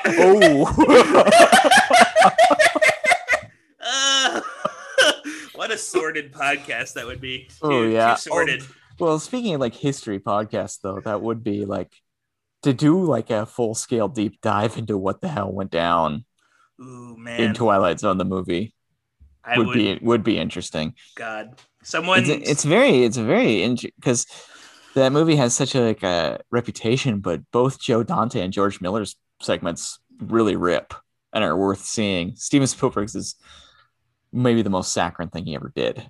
But anyway, we are not talking Twilight Zone, the movie here. We're talking Carlito's Way. Jen just walked in with, why not?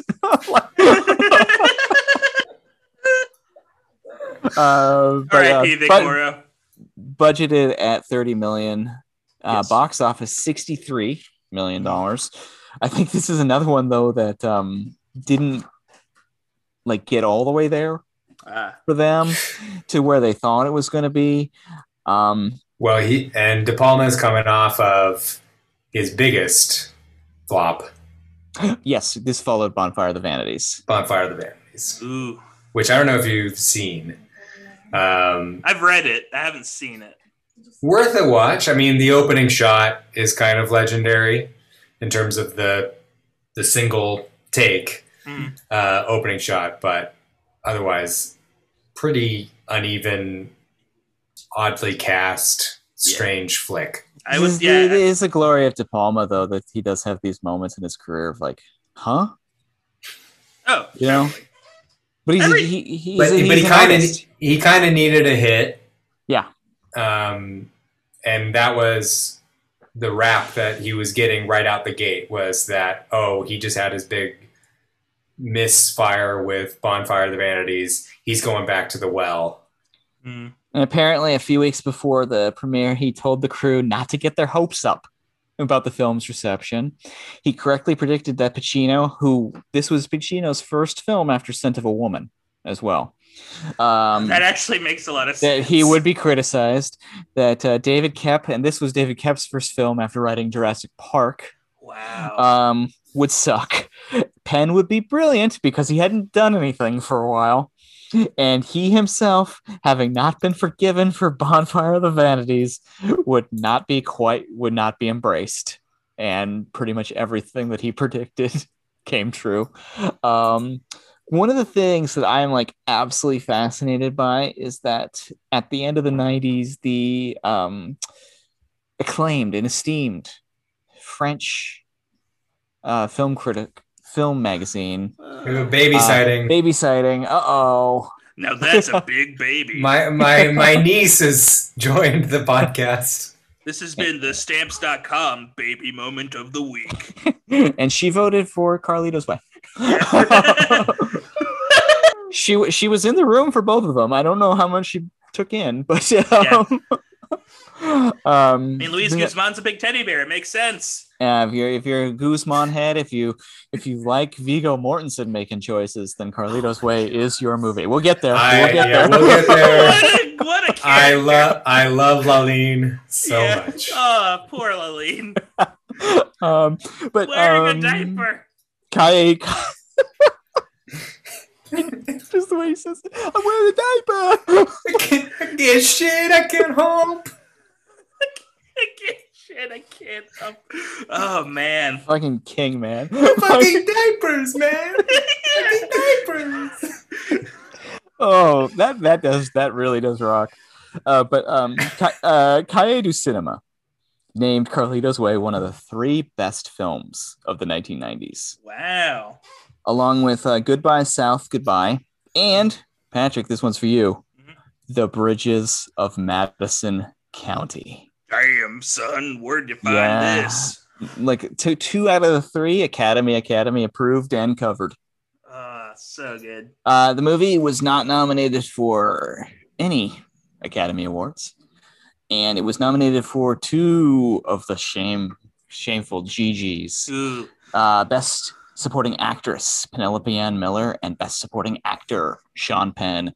And frankly, I think Sean Penn should have been nominated for Best Supporting Actor. I think he's absolutely brilliant. I think Sean Penn is really good in this film. Yeah. It's definitely like one of his best performances I've seen. Such a worm. What an annoying he is like the type of like, it's great because his character in no way is cool and you would never want to emulate this man. Like there is nothing cool or like lovable. Maybe in the very beginning when you think that, he could be a nice guy. He did like, get, even though it's like, he's like a lawyer for, drug dealers and stuff. So that's not good. But like, you think there's like a little hope for him initially, but then by the end you're like, it's like, I did a little like fist pump when he took the bullets from. I know. I was like, that's cool.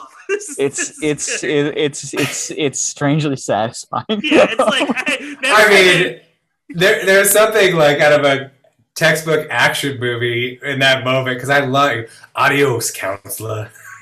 It's like, oh wow! I was like, that's like a action star sign off. What a wild VO. I was just reading that apparently in an earlier version of this movie, 1989, they were already looking at it. They were talking about Marlon Brando playing David Kleinfeld. Wow. Which would have been really interesting as well. But I'm glad they went with Sean Penn taking, really big swing, really big choices. So, this again came from Pacino. Mm-hmm. Both ideas came from Pacino. I know that him and Torres worked out at the same gym. And that was how they met. And the Bregman story that I teased from earlier, which I loved from the DVD extras from Carlito's Way, that he said the first draft of the script that he got, that Al gave him, Bregman said, "I've seen a lot of stinkers, and this was a real stinker."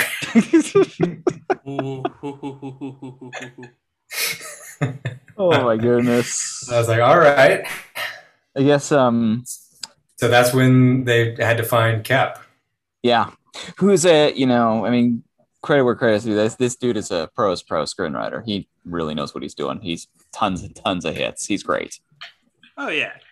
I love me some Jurassic Park and Mission Impossible and Spider-Man. Yeah, no. And also the great story on Mission Impossible where De Palma brought Kep in to write it. And then Cruise's people were like, we got to fire Kep. We're bringing in Robert Towne. And then De Palma secretly brought Kep to a hotel nearby set, and they were doing concurrent scripts. Towne was like on one floor of the hotel, and Kep was on another, and they did not know that they were both working on the script for Mission Impossible. And I guess Towne wanted to end it with them taking off the masks, and that was the big reveal. And he thought the entire helicopter chasing a train sequence was like too action movie-ish. And De Palma's like, what kind of movie do you think we're making here? We can't have them just take off masks and that's the end of it. This isn't shampoo, sir. Yeah, I know, dude. Like, get with it. We need the red light, green light. I guess for Carlito's Way, they actually took a look at one of our favorites, Patrick. Abel Ferrara initially was questioned to direct the film, and he would have made it. After watching King of New York for the first time recently, I want to see that version of the movie so badly. Would he have given us the gift of King of New York though if he had made Carlito's Way? That's a good point. I love money. I love King of New York. King of New York slapped so hard. That was so good. I would totally watch the Abel Ferrara version of Carlito's Way, but I will say that there are a couple things in this movie, particularly the Grand Central sequence, that no director, living or dead, could do better than Brian De Palma. Yeah. Yeah, he has a niche that no one else has been able to fill. No one will up that plus that, get more out of it across the board from when those guys yell, "There he is," to the ending of the movie. Yeah. And when he's going around the escalator, he's hiding behind walls and stuff like that, and you realize it's a oneer, and you're like, "Oh, bravo, bravo, my friend!" The entire setup on it, and yeah, I mean, like basically from like the subway into the Grand, and then all the way to the end. And I was. When we watched it, I was like, I was having trouble this time around really buying Carlito or Charlie and Gail and their love story. But what got me was when he's sprinting to her and the big grin he has on his face. He's like, Gail, she's coming. And you're like, oh, he does love her so much. And then like, oh, De Palma's so good at endings. Like, they're over the top, but they're so good. And when Benny Blanco from the Bronx steps into frame, and you're just like, oh, and Ben Guzman betrays him and then gets shot himself. That was so brutal. That was just like not worth it.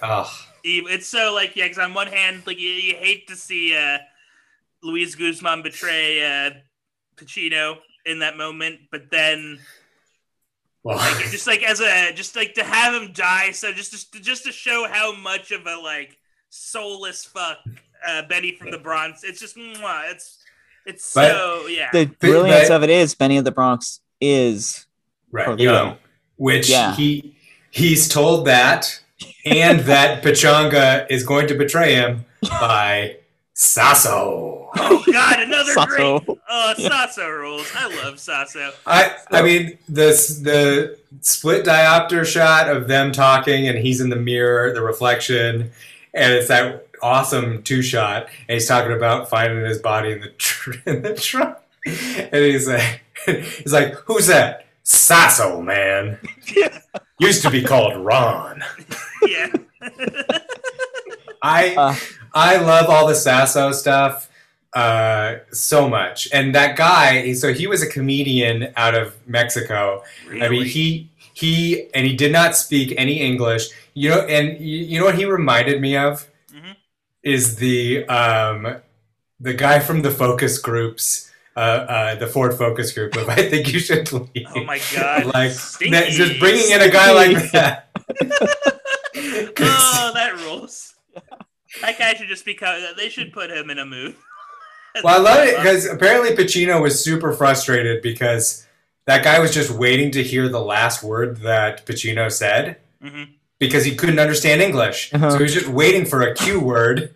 And so he's not really they're not really acting off of each other. And so Pacino was getting frustrated, but it comes off well in the performance because Carlito's frustrated with him. I think it comes off well. And I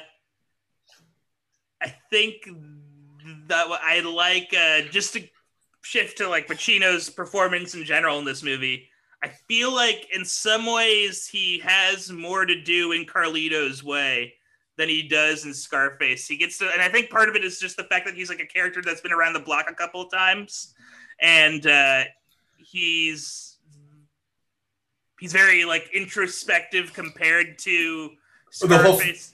The whole film is an inner monologue, essentially. 100%. And that's sometimes I like that stuff. Sometimes it's like, I think the voiceover in this is wild. It gets weird because the tense changes. That's when I get like thrown off, and there's some really interesting stuff when it's the hospital scene, and and I don't know, Don, if you did any research about that. Yeah, I did read up on the hospital scene because this was it's a pivotal scene in the movie. They all agreed it was a pivotal scene, and you've got a lot of personalities deciding on how this pivotal scene should be worked out. Here's a director dilemma. What happens? Like, they spent so long trying to figure out the hospital scene, and so many rewrites, and then the day of the hospital scene is upon them, and Pacino comes up to them and says, "Oh, I figured it out. Carlito would never go to the hospital. This scene shouldn't exist." And so, but it is very important to set up the entire ending of the movie. And so, that's story that Goldman tells in Adventures of the Screen Trade. I think I've mentioned it before. Of like, they spent an entire day on Marathon Man because Dustin Hoffman didn't believe that he would have a flashlight on his bedside table. And John Schlesinger just had to keep talking to him about like, well, Dustin, I mean, like maybe, and it's just like, these guys are incredible. Like, they're such a pain in the ass. But story-wise, that is where it gets a little strange just because the whole movie is a flashback, right? And so it's all past tense in Carlito's inner monologue. Yeah. Reflecting on his life. And then he's like, gotta go visit Kleinfeld. Gotta go look him in the eyes. And he goes, but then he's like, look him in the eyes. He's like, keep your wits sharp. That face don't match that uniform. And it's like, we're all of a sudden we're present tense. Yeah, and like, because they have to put it in our head that cop is not a cop. Because otherwise we would have no idea. Yeah. I mean, we would have no idea if he wasn't. He didn't say that and like planted the idea. Okay, so that guy might not be totally in the up and up. Right. Yeah. But it's like his Heat moment too, right? Kind of where like it's like you have to do the one. It's like that's his Wangro moment. It's the Wangro. Yeah, it's the Wangro moment. Oh yeah. So Patrick, you had not seen Carlito's Way before, right? No, this is my first time, 100%. And what did you think of it? I thought it was like, I do think it's not, it's one of those movies where I was kind of expecting it to be a crazier version of Scarface. Like for some reason in my head, I was like, this is going to be like Scarface, but it's going to be like the ending scene of Scarface for every scene. Like it's going to be over the top and bonkers, and like Sean Penn's going to be like cavorting around in his weird wig, and they're going to just like capers will be had. And it's interesting that it's in some ways, I don't know, a much quieter film than Scarface. And it is 100%. Yeah. And I love that the character is also much kinder as well. Like it's like, I feel like it's like the first Al Pacino role I've seen in a long time where like he respects women and like he loves Gail. Loves Gail. Yeah. Although like, maybe not maybe not the most respect, but like, yeah, it is a little weird when he comes in like fucking Jack Nicholson in The Shining, and it's like, oh, hello, the cheesecake scene. Yeah, surprise! But then Gale wants it. Gale wants it. Yeah. That is wild, though. You're right. That's a great scene. Out of mind, out of sight on that one, but yeah. No, the thing that happens, I think, right after that, which really kind of threw me off on this viewing, was Gale goes, "You ever kill anyone, Charlie?" And he's like, "Sorry, I just can't answer that." And she goes, "That's okay." Now we're done.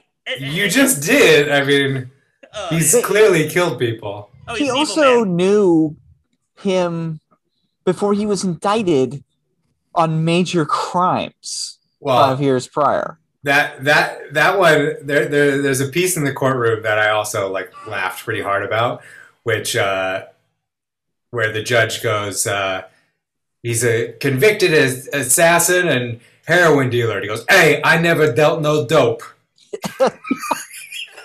That's an interesting thing. Yeah, you definitely killed people, and you're getting off. It's a bait and switch, because in that opening scene where he like talks to the judge, he's doing like full scale cocky Al Pacino grandstanding, and then the rest of the movie is him trying to prove he's a nice guy. And you're like, but that opening scene, you're like flaunting that, like, I'm a criminal, I'm getting away with it. I had a feeling that was like the first thing on the schedule. And it was just like, this is like the first thing since Scent of a Woman. And yeah, like there's still some residual, and he's kind of getting into it. My guess for Scarface for the first thing on the schedule is actually the scene where Michelle Pfeiffer and Pacino dance.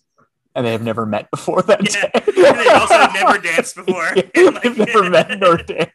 I also look at one thing is like I have I'll try to make it my background, but there is like this great picture screenshot I took of Scarface where like you look at the dance floor and it's all these like young people, but for some reason there's like one guy in his like 80s just really cutting a rug amongst all these beautiful that sounds young about right. people. That sounds about right. I love that. I was obsessed with it. Also, the guy. Just a quick shout out to Mark Margolis in an early performance. Oh yeah, who I texted Don and was like, "Hey, look, I didn't know Ron Paul was in this movie." But yeah, I wanted to also mention because we know that we know Al Pacino is a hair actor, and we'll be talking more about it next week when we get into Cruising. Yeah. But apparently he first envisioned Carlito with a ponytail and pitched the idea, and he realized after visiting Harlem, uncommon among local men, but the beard stayed, and that was a Pacino idea as well. And the black leather coat fitted into the period setting, and apparently the black leather coat almost killed him in those subway scenes. That he had him running the subway at like 90-degree weather all night long. Well, because what happened was that they started shooting in the winter. Oh, really? And then they got to the subway stuff in the summer. I love the story on the documentary where the owl gets on the train and it just keeps going. They're like, "Where'd it go?" He's like, "Al's taking the train home. He's done. Home. Yeah, he's done for the night. He doesn't want to do anymore." Like, I love it. And De Palma's like, "But we're not done." But we should get to some of the supporting cast members here. Penelope Ann Miller plays the aforementioned Gale, 29 years old. To Pacino is 53. So there you go. Yeah. Well, long-time lovers. It's better than I guess it's better. I just watched Network recently as well, and I guess that beats like the Faye Dunaway, William Holden. Except in that, at least it's kind of like weirdly explained in their moral transgressions. Oh, totally. Between the two of them. It works better in that. It's kind of crazy that it works better in that film than it does in this film. But it was real in real life, so that's yeah. They had a very public romance during this. Romance. I dated Penelope and Gale. Penelope Ann Miller was married to Will Arnett in the early 90s. Interesting fun. Development. I like her in this movie. Such a challenging role. I mean, this seems so hard to do. I mean, in terms of what she all the stuff that she has to play in terms of being the artistic dancer and then being found in the strip club and this like you don't judge me, but I have to be the innocent. I have to be like she has to be so many things. Mm-hmm. And I was always kind of like not sold on her performance when I first saw it. I liked it a lot better this time around. Mm-hmm. I think what throws me off is the ending, and I don't think De Palma does her any favors by just holding on her for too long, and she just keeps saying Charlie. Yeah, and it just gets to kind of a weird place, and it's like, I don't know, like say something else or cut away, but she's just like Charlie, and it gets and that was the only thing that kind of stood out to me this time. I think that they look great together on screen. They've got a nice chemistry together. What about when Pacino first seeks her out and he's got the trash can? There are trash cans on the roof. And why are there 3 trash cans on a roof? That's New York, baby. He needs that really, in New York, it's the city that never sleeps. So put up trash cans on roofs. I still have not seen a trash can on a roof since I've lived here. Andrew, you live there. Well, you take your trash up instead of down. It's just everyone knows that. I mean, there's little helicopters that take the trash. It's a great visual. You know what he's going for. He doesn't. Brian De Palma's willing to sacrifice that for the sake of the moment. Mm-hmm. Even though Al Pacino does look pretty funny holding the trash can lid over his head. No, I mean, it's this kind of like, look at me, I'm a little gutter boy and I have big dreams. Yeah. I'm like Aladdin. Right. Also in a sense too, that this is different than Scarface. This guy has like a soul and he's in love and he like has this like sensitive side. And one thing I wanted to compare this movie actually to The Godfather 3.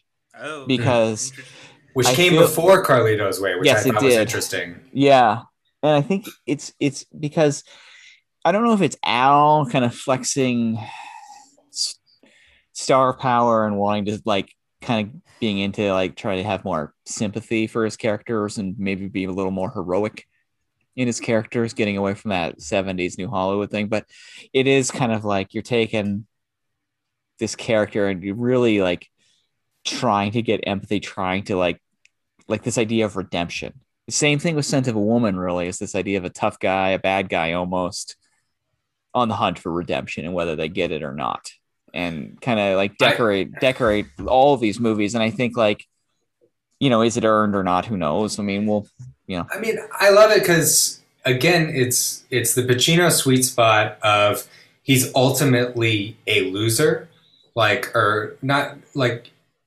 he's not able to escape. Right. Where he has lost and he is down. And I like that his dream is simple and he just wants some kind of basic dignity, like some, like a real kind of simple measured goal in his life because things just have not worked out for him. So he kind of is able to channel what's always made him great. But then you get the gangster stuff as well, which is awesome. I mean, in De Palma's hands, it's the best. Yeah. And all the we've talked a little bit about all the set pieces in this movie. They're all amazing. Actually amazing. Yeah. They're all incredible. Kleinfeld getting the knifed at his office is an incredible sequence. The pool hall sequence, which we haven't gone deep into, but it's really good. Really good. And kind of his idea too of the way he does it in so many of his films is kind of like the setup for the tension. Like you go to Untouchables, for instance, where they're all kind of like circling around, and then at the end in the another train station sequence where they're using the Odessa steps. Just kind of the looks. We all know the room. We know the geography. We know where the bad guys are. We know where our good guys are. And it's like, okay, how are they gonna how is this gonna start to break down? How is it going to explode? Or even better is the boxing match in Snake Eyes. Is in kind of how he sets up that entire room and all the characters in there. That's and so that kind good. of thing. It's awesome. Yeah. Do you know the? Wait, you go What's first. that? I was gonna say, do you know the original location of the Grand Central? No. I don't know.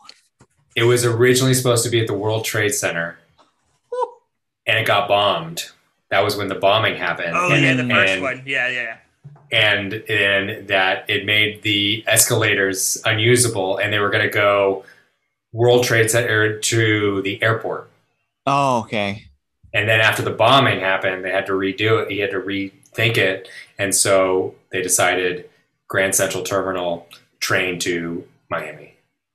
I guess the editor of this film, who we should shout out, was Bill Pankow. Yeah.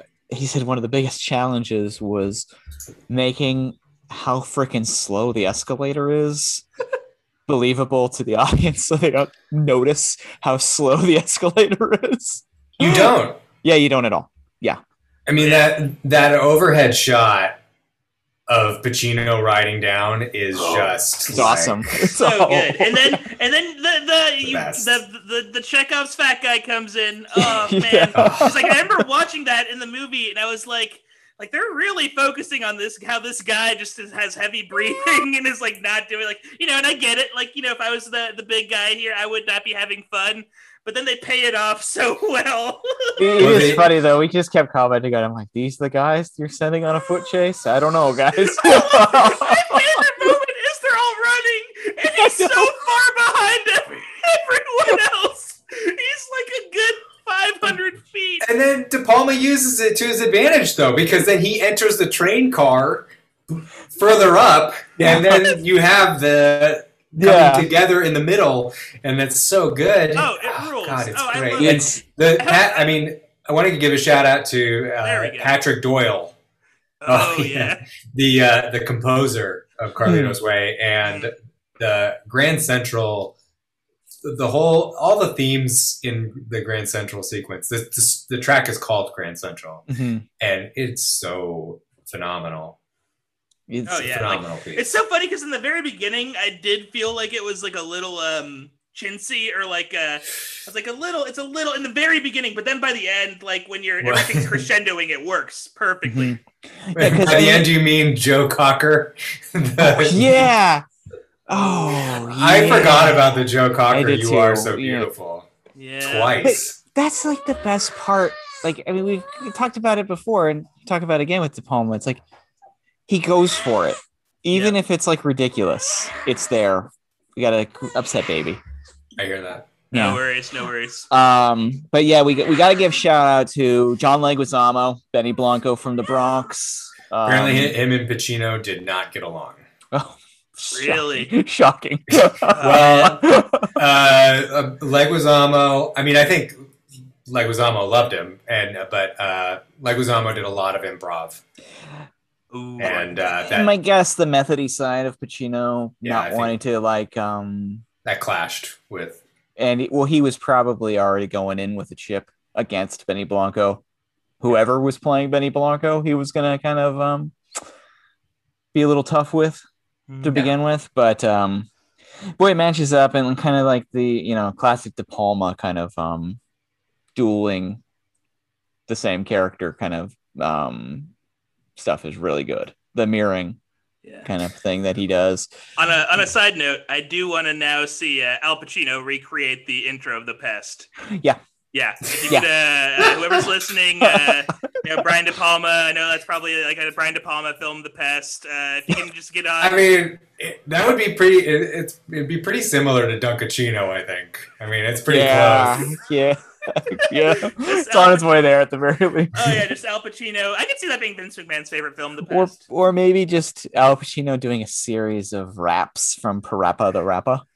I think would be another good one for him. Please, anyone on Earth who has access to Al Pacino, I don't know, Steven Spielberg, We didn't say this about Meryl Streep. Every episode, we always are pitching like, we just want to see Al do this one weird thing. Like, I still want to watch Jackass with him and just see how he reacts to the stunts. And he put a car up his ass. Steve-O went into what and was flinged where? I think he'd get a kick out of it. I bet he would. Yeah. He'd become friends with like Bam Margera. Jeez. Probably the worst Jackass. Poor guy. Luis Guzman. Pachanga. He's got a great earring. You know what? I think this might be a good time. Look of the week. We got a lot of options for best look of the week here. Everybody in Scarface looks great, but I got to give us David Kleinfeld's tracksuit is the look of the week with his hairstyle. And what a look. Oh, man. Everything Sean Penn, his entire, it's just perfect. Every choice they made with him. The establishing shot of him walking into Rikers, the barge, is so amazing and so cool. It's really like incredible. Like you don't see for one shot. Yeah, you don't see people take the time to do something like that particularly with a star. Yeah, it was just incredible. It's so cool. I also love the actor who plays the mobster in that scene. Tony Tortellini or whatever. Is it Tagliatelle? It is a type of pasta. Taglialucci or something. Taglialucci. John Pasta. Yeah. John Pasta. I just keep thinking about it. Back to the Italian cop mobster who may or may not have killed Jeffrey Epstein was also like Tony Tortellini. I was like, is this the same guy? But when Penn kills him and this kid, you're just like, oh man. Yeah, I mean, we're never gonna get that rental car dealership now. That thing did stand out to me as a great thing in Carlito's Way versus Scarface, where all the beats kind of just felt like pretty solid. Like I didn't have that going to New York moment. Yeah, where you stop, because Pacino's so good, where he just goes, "You killed us, Dave. Mm-hmm. You just killed us." And it's such a Pacino line too. You killed us. Yeah. I was like, in terms of supporting characters, it was Rebhorn, right? We gotta get to James Rebhorn, who we've seen quite a few times now across the board in the Academy. The last time around, of course, is the Dean with the Jaguar, who's causing trouble and scent of a woman. He is the king of "You listen to me, Mister." Yes. Mm-hmm. He is like Seymour Skinner made flesh. He's so good. And I mean, my favorite, I've brought it up before and I'll bring it up again because I love shouting this one out. My favorite Rebhorn part is the game. I think he's so good in the game because he gets to have a little bit more fun. He gets a little bit of have some funny moments in addition to kind of his mastery of the bureaucratic figure. But he's good in this one. I think I don't know why Gail goes with Carlito to visit him, but doesn't matter. Who cares? She says I'm going with you, and that's that. Yeah. Got to give a shout out. I love John Ortiz, younger John Ortiz. He's really good, and he's really good in his time in this. He's always good in everything. Such a bummer. I mean, I think it's time we need to talk about Viggo Mortensen. Lalin. I love Lalin. The Ballad of Lalin. I love that they do a flashback within essentially a flashback. That was they have to show young, good-looking Lalin, of the ladies. Yeah, and they cut to him, and I was like, oh, I forgot that they did this whole just shot of, and Pacino's younger, he's got a different look in it too, and it's like, oh wow. They're doing I was like, remember, he's on his deathbed, and we're doing another flashback to Lalin's wire. Young Lalin. Lalin's wire very quickly discovered. I mean, So Almost. it's hanging out, but it's kind of great because Lalin is not like God. There's something so good about his performance about wanting to die. He is such a good actor. He's so like in the same vein as Pacino, just infinitely watchable. He's infinitely weird. I think weren't we just talking about Green Book and just like no matter what you think of the movie, he does eat an entire like roll up an entire pizza and eat it at one point. You're like, that man, rock on, dude. That movie is just like a series of Viggo Mortensen eating random things. Like in that movie, if there was just like a cut of that film that was just like Viggo Mortensen's gourmand adventures. Yeah, like a food tour. Yeah, just a food tour. Just call it a Longo's wacky food tour, and like it's just him eating. Yeah, he's a guy who's only eaten like pizza and hot dogs before, and you send him like, wait a second, this tastes like this. Yeah. Oh, I love fried chicken. It's very good. Oh boy, yeah, he's a prince, man.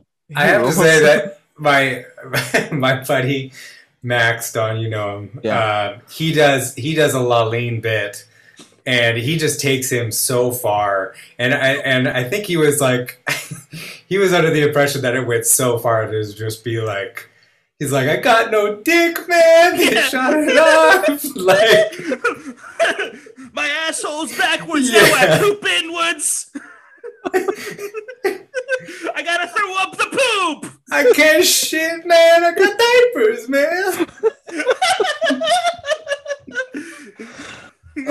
Yeah, and I have a feeling like in a newer movie, if this came out today, Lalin's getting cut from the movie. Yeah, Lalin. I mean, well, it's also Viggo playing a Puerto Rican again. I mean, across the board. Yeah. And I will gotta say too that like his as much as I like Al Pacino's performance in this movie, his accent sometimes it comes off as like half the time it comes off as like him trying to do an imitation of Luis Guzman, complete with like the lisp. Mm-hmm. And then like sometimes Lieutenant Colonel Frank Slade is coming into the mix. Oh, dude! I was gonna say it's like if Lieutenant Colonel Frank Slade was doing an impression of Mike Tyson. I mean, when he does the free at last, I was like, uh-oh. You know, when he starts. Like, you think you're in trouble at the beginning. I'm glad that Oscar Isaac is around to do this role now. But Oscar Isaac is sitting at his house in the dark right now with the phone sitting next to him waiting. He's like, Luca Guadagnino and Coen Brothers, don't do Scarface. Do Carlito's Way. I'm ready. Please don't give this role to Adam Driver. God. Yeah. Adam Driver is Carlito. I know it's not really like the best casting in the world at the same time, but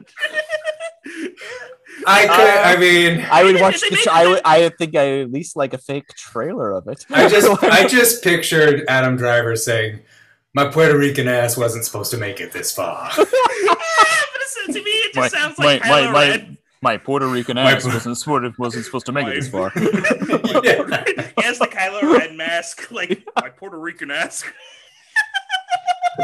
Carlito's Way, written and directed by Noah Baumbach. Actually, Noah Baumbach is, we got to give credit where credit is due. He is one of the biggest Brian De Palma cheerleaders in the world. He directed the documentary.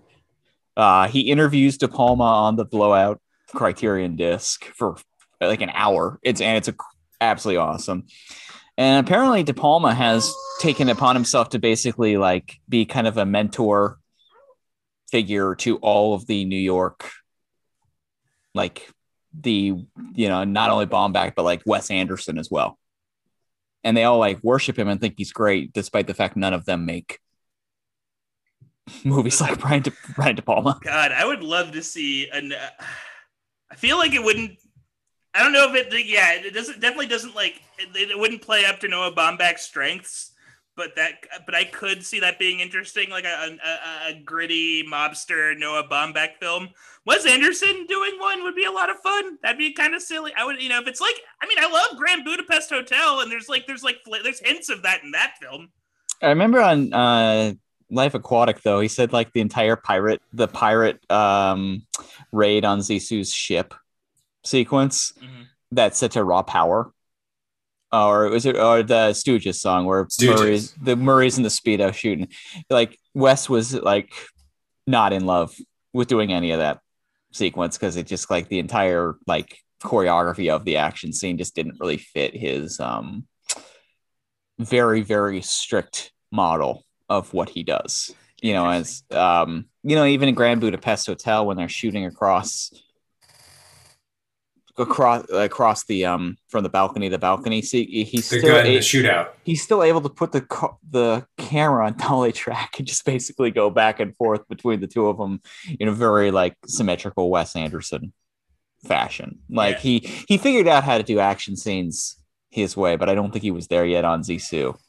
I'll be real. Like it took me a long because I liked Bottle Rocket, and then like as a kid, I hated Royal because I was like, I don't care about any of these people. They're all jerks. Like, you know, and I want to go back to that film now, but it took me a long time to get back into Wes Anderson. And it took me to like I didn't watch a Wes Anderson movie till Moonrise Kingdom. Oh, wow. So I need to go through those middle movies. He's a big figure in the Saunderson household. Don, you were introducing me to pretty much every Wes Anderson movie as they were happening. Yeah, I mean, So we had Bottle Rocket on video when it first came out, and then I saw Rushmore in the theater. I live near Rushmore, like that high school, St. John's. That's in Houston. Isn't that where the Wilsons went? I think maybe. Are they from? I thought they were from Dallas. They could be from Houston. I know the Quaids may have got because the Quaids are from Houston. Okay. Famed legends, Dennis and the Dennis postcards from the Edge. Quaid. Yeah, that's what they call him whenever he goes into the club. Whenever he goes into Club Babylon. Postcards from the Edge.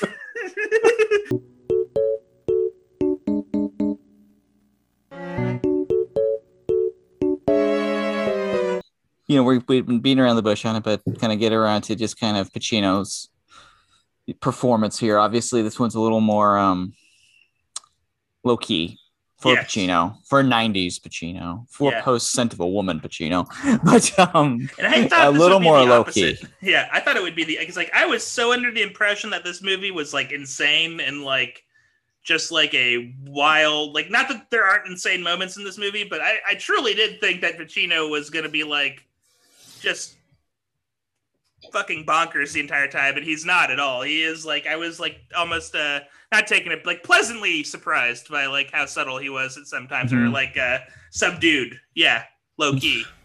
I love his response to Lalin when he says, he said, "I'm not gonna kill you, Lalin. I'm not even gonna hurt you. You lost, motherfucker." Someone wheel this man out of here. Wear diapers. Wear diapers. I can't go downstairs, man. I can't use an escalator. I can't even use an elevator. If I had a bris, I wouldn't even feel it. I guess that's a good thing, but I'm not sure, so it doesn't matter. My new wife, she's Jewish. I gotta convert. I don't know what to do. No moil will touch my dick, man. Oh, that almost brings us back to I got a little dick. It's pathetic. It does feel like that. It does feel like the True Lies. You're right. Yeah, it has the same magic as. Although, you know, frankly, he should have been nominated for Best Supporting Actor as Simon. True Lies. It was his birthday the other day. Big shout out to one of our favorites, Bill Paxton. You know, just made everything better.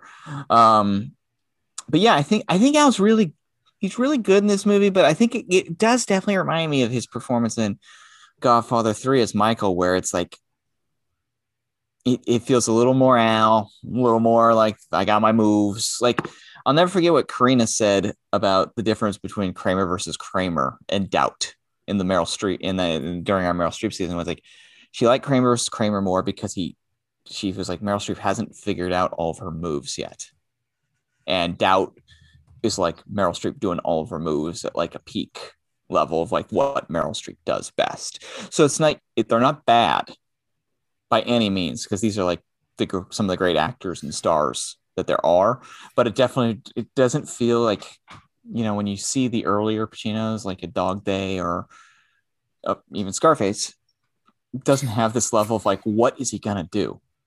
Kind of quality to it. An interesting parallel to me was because it opens kind of the same is Serpico. It opens with him being shot and being, he's in the back of the car, and then it flashed back to what happened.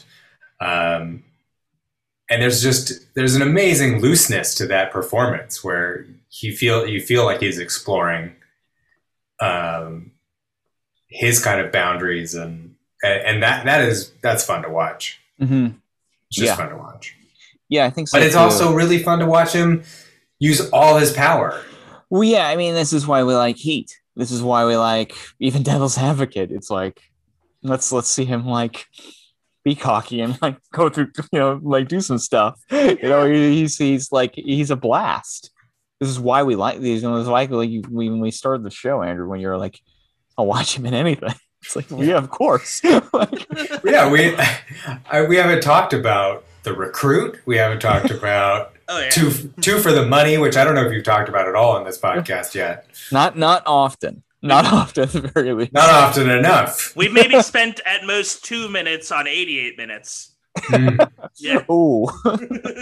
Because a big one that my buddy and I always say to each other all the time is, all this guy does is work out and pick winners. And that's from Two for the Money about Matthew McConaughey. And hey, I wrote that line myself. I had to say it. Green Lights, baby. Oh man, I love Green Lights. Green Lights is a great book. I just gave it to a buddy for a birthday present. I was like, you're gonna like this. I saw that Barnes and Noble selling autographed copies for Father's Day, and I was like, this might be the time as a new dad to get my own copy of McConaughey's autobiography, Green Lights. Great read. It's really fun. I'm sure it is. I love McConaughey. Yeah, he'll probably become the governor of Texas. I can see that happening.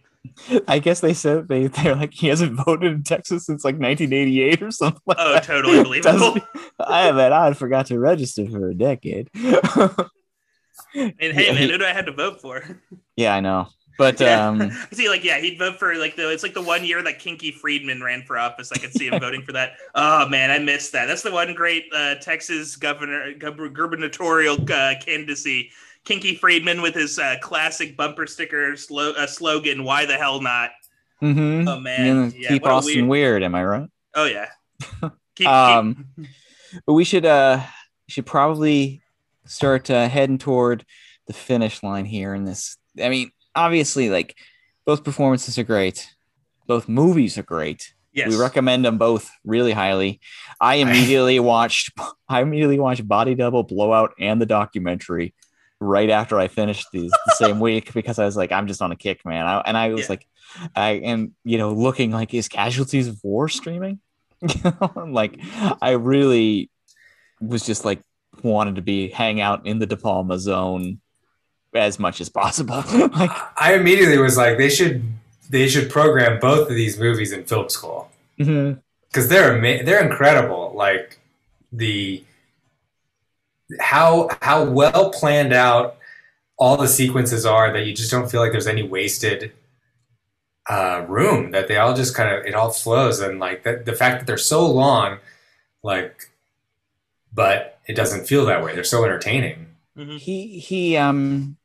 I think you're absolutely right that he should be taught like 101 in film school, because like the TVification of movies and the like, removing the beauty of like absolutely pure visual storytelling, even if the story is like trashy or flimsy, the fact that De Palma's visual storytelling can raise that no matter what it is to like epic levels. Imagine how great that Rosamund Pike, Peter Dinklage, was it I Care a Lot? Did any of you guys see that movie? I did not see that one. Not yet. Totally serviceable film. Like great. It's like, it's very indicative of our times in the sense that, great performances, okay script, pretty bland TV-ish direction. And it's one of those things where, like, fuck, if like a Brian De Palma type like had this like film and had these actors, like. See, the thing about it is De Palma needs time, and nobody gets time anymore. The only person who does it, who gets time, is freaking David Fincher or somebody like that. Right. Yeah, or like Quentin Tarantino. And it shows. It shows in their work. And it's exciting that like kind of the technology and the tools have been kind of democratized, that anyone can move the camera now always and do cool shots, but no one does capturing the moment and tension and that next level of visual storytelling like De Palma was doing. And using everything. All of his trademark shit, the split diopter, the split screens, the zooms, the slow motion, like every single toy in order to accomplish these things is there. And it's awe-inspiring. It really is. Like, if you are interested in making films in particular, I think. And I think that's even why just the Grand Central sequence, I would say, like, just like, man, this is. But this is why, like, all of his peers, like, all thought like the world of him, thought he was essentially the best. Like Scorsese, Spielberg, all of them down the line. And I mean, the famous story of like that Star Wars screening that they did, Lucas brought all of them to, and De Palma stands up and just like rips it to shreds, screaming his head off. And Spielberg leaning over is like, I think you have the biggest hit of all time here. And just, shows you where the industry and like. But it ultimately got the crawl at the beginning. Yeah. That was, that's a great legend. Yeah. But I mean, he's a towering figure. I don't know if, any of our listeners, you should check out the screenshot of the Brian De Palma's 80th birthday party Zoom that happened last year and who was all there. Because it was Wes Anderson, Noah Baumbach, Greta Gerwig, Steven Spielberg, Martin Scorsese, all getting together to celebrate Brian De Palma's 80th birthday. Oh man, give those guys a Las Vegas. I want to see all those old guys go to Vegas and experience hijinks, please. Oh yeah, I love it. I just can't recommend these movies more. I can't recommend just dig deep, go in and watch some weird De Palma movies. I'm so glad you guys had me on for this round of it, because it's like these movies are amazing. Yeah. And just time to watch more De Palma movies again and again. Get some tips. I mean, there's much to learn from kind of the magic of, and you're right, Andrew, it's like all of the movies now have like long oneers, moving cameras, that kind of stuff, but absolutely no one does it with the grace and poetry and style and frankly use to the story like he does. like all of his moves are show-offy, but they all work within the story that he's trying to tell. They all serve a purpose. They all they're seamless and elevated to a level that only he has done, in my opinion, in a modern era. I mean, the only person I think that comes close is Scorsese in terms of, and that kind of Spielberg, and they all came from the same school of it. But anyways, but yeah, I think let's first things first. We got to do it, and we got, as usual, as we've said many times before, Al Pacino surrounds himself with wonderful weirdos in all of his movies that are all, first and foremost, with the namesake of this award, the John Cazale Supporting Player of the Week. We've got, again, a ton of options this week around. Patrick, hit us with your choice. Oh god, it's so hard because there's so many, and there's stuff we didn't even talk about. Like F. Murray Abraham is so great. He rules. Jen gasped when he died. When we were watching it, I was like, that's the reaction you want. This movie's 40 years old. And it's like, whoa, that's insane that they hung him from a helicopter. What a bonkers. How expensive that shot must have been. Insane. But, Bravo. It rules.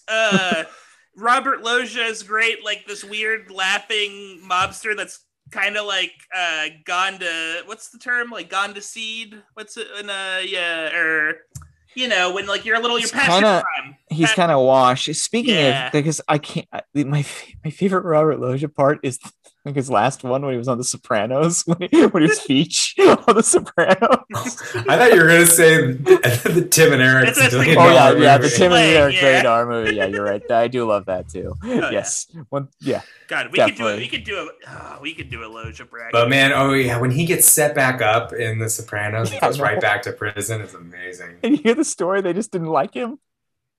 Wow. They had a longer storyline for him, but they're like, oh, he's so good in Lost Highway.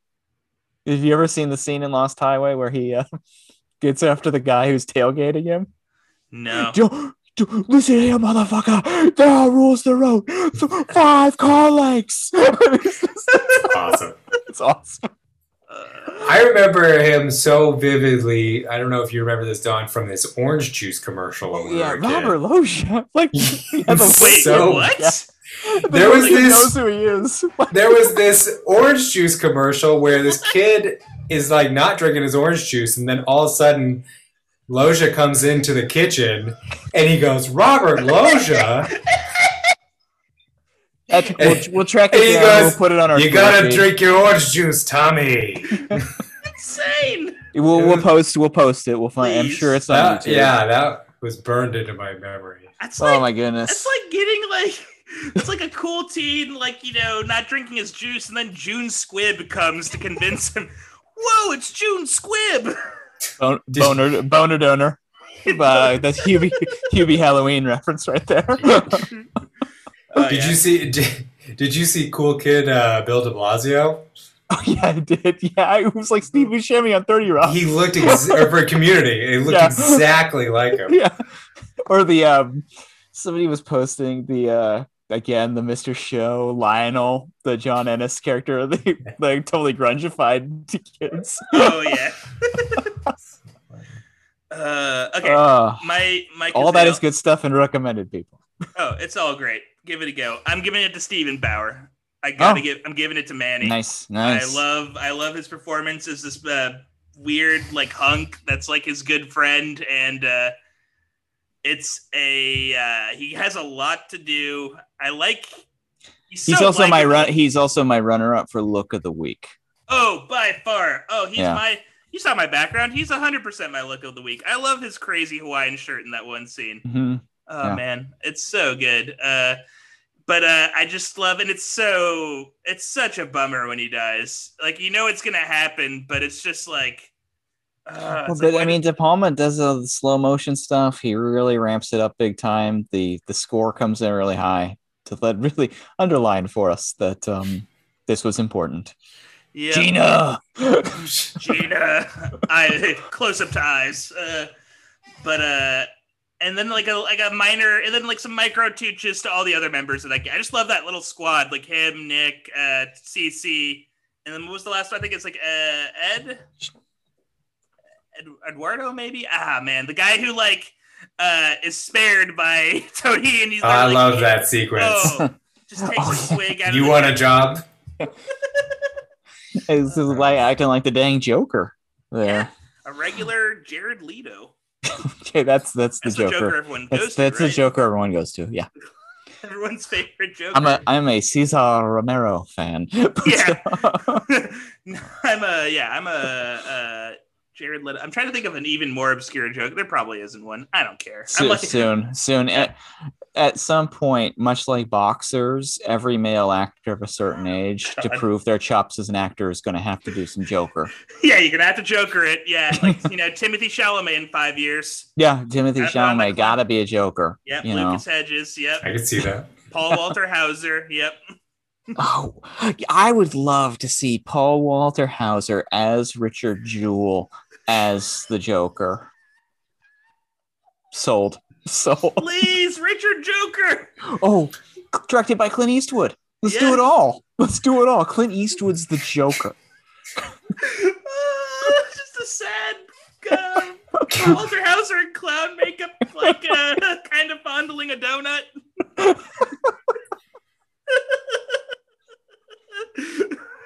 my beautiful boy, the Joker. You think I'm the enemy. The real enemy is the liberal media.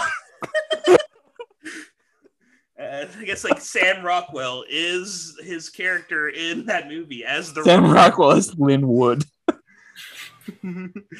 Okay. Deep cuts again. Mine's pretty easy. I think it's just this might seem obvious. It's Sean Penn. It's Sean Penn. I knew it. David Kleinfeld. I think it's just might be my favorite Sean Penn performance.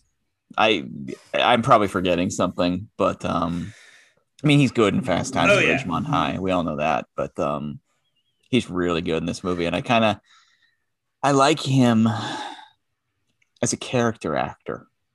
Yeah, and I think who knows what? I mean, God only knows that guy what the next few years of his career are going to look like. He's written like 2 novels recently. He's a wild man. I don't know, but he's really buff too. Like he's like weirdly like he's like was it kind of like a Iggy Pop sort of thing where he's just like I would have put it almost closer to like Ben Stiller. Like why are you so or Joel McHale would be another example of why you got those muscles. Yeah, what's happening here? It's kind of like Sean Penn seems like he should be like wiry and like a kind of like a like short fused wild card, not because I think he made that movie The Gunman a few years ago. You remember The Gunman? It bulked up a lot for that one. And he was trying for a Liam Neeson second stage of his career. You can't just be Liam Neeson. Nah, if we've learned anything. Well, here's the thing that like demographic definitely like the my parents' demographic. I know my mom and dad personally hate Sean Penn with a passion, fiery passion. They will not watch a single Penn thing. So yeah, he's got kind of like he really did kind of like take the mantle, the necklace, the gauntlet of liberal Hollywood. Andrew, you Cazale. Ooh, tough one. You guys took both of the big supporting actor. Sorry. No, I know. I think there's options still on the table. No, of course. It's just, I mean, I'm going to go with a guy that just changes the temperature in the room and go with Vigo because I love Lalin so much. Hell yeah. If Patrick had picked Penn, I was going to pick Vigo. I love Lalin. I will stand Lalin all for the rest of my days. It's great. It's the kind of thing that like, and Vigo shows up in a handful of movies throughout the 90s doing stuff like this, where he's kind of making his way and you're kind of getting to know him, and he's like, well, this guy's interesting. I mean, he's in it's a show-stopping moment, and you like the film just stopped. Like it's kind of just like, okay, like who is this guy and what is he about? And you're just like all in. It's almost like one of the few moments of the film where it could almost work as like a short film, like by itself. Like that one moment. Like you don't need to know that much. You just need to know that this guy is like his life is fucked up, and because Lalin doesn't set up anything. No, at all. He comes out of nowhere. No, I mean it would be cut, but it adds like interesting color to the entire movie. I remember another David Fincher story, but on The Curious Case of Benjamin Button, they wanted to cut the entire sequence where he goes for a walk with little man OT, and they just talk on the train and everything like that. And the studio executive was like, "Why do you need this?" And he's like, "Yeah, it just feels right." And he's like, kind of builds it up and kind of like adds to the world. And I agree completely. It's one of my favorite scenes in that entire movie. One story that I do not want to miss that I love so much is the pool hall sequence from Carlito's Way. First screening of it, studio note was, don't you think the pool hall sequence is a little long? And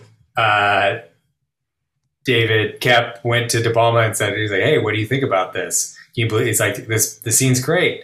And he goes, "No," he's like, "They're right.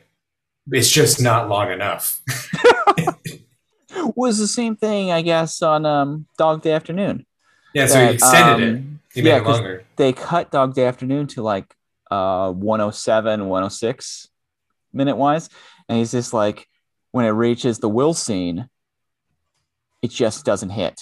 And we need to pad it out to get to that because it's all about the rhythm. And De Palma understands that. All the great directors. Yeah, they said they thought that it was cut shorter and they made it longer because it just functioned better. I mean, obviously the tendency too, even if you're making short films, is like cut it down, cut it down, cut it down, cut it down. And sometimes that isn't your best move. No. Yep. Oh, also like a special shout out to Gino Silva really quickly as the Skull in Scarface. Just a great little silent, just like one of those Robert Patrick style performances where like didn't have to say anything, totally scary. But we knew because the way he shot and the way he's entering the place, we knew he was the one who was coming, who was going to be the one who got Tony. I love a good like big bad getting showed up. And interesting that the insert of him shooting Tony is pretty much identical framing to the Benny Blanco shot. Oh, I didn't notice that. It's almost exact. I was like, interesting. There's some fun parallels to this film. Very, very cool. Yeah, there definitely are. I mean, I think, yeah, and and the other thing I wanted to bring up real quick before we move on to the thing I wanted, like the 10-year gap between Scarface and Carlito's, 16-year gap between Godfather 2 and Godfather 3. It's how an artist ages. It's how they get older. It's like what they care about as they get older. It's like the visceral quality, like the nihilism, frankly, that's on display in both.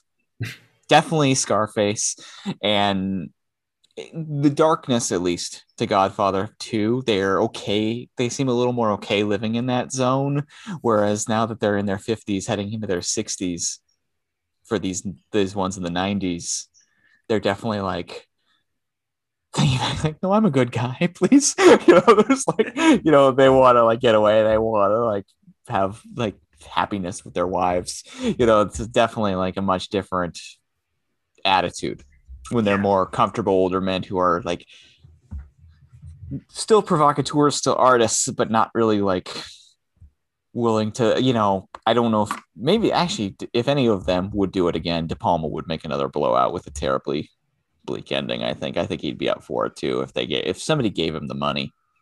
I don't think sadly I don't think it's happening. Yeah. At 80 years old and he's rubbed everyone in Hollywood the wrong way. I don't think. I haven't seen Domino. Did you? I heard it's. I have not. I want to. Just for the sake of being a completist, I guess. But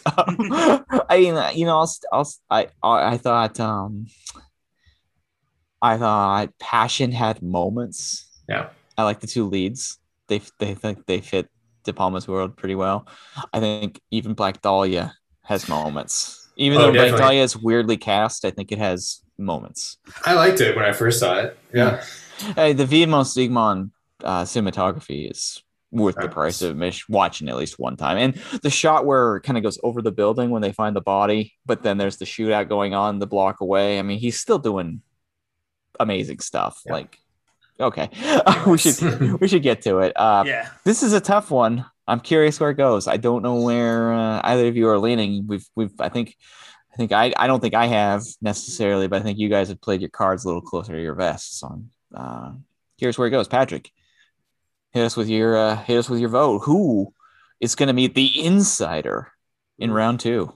This is tough, man. On one hand, I truly think that Al Pacino, in some ways, has more to work with in Carlito's way. Like, his character is rounded out in such a way that he gets to emote.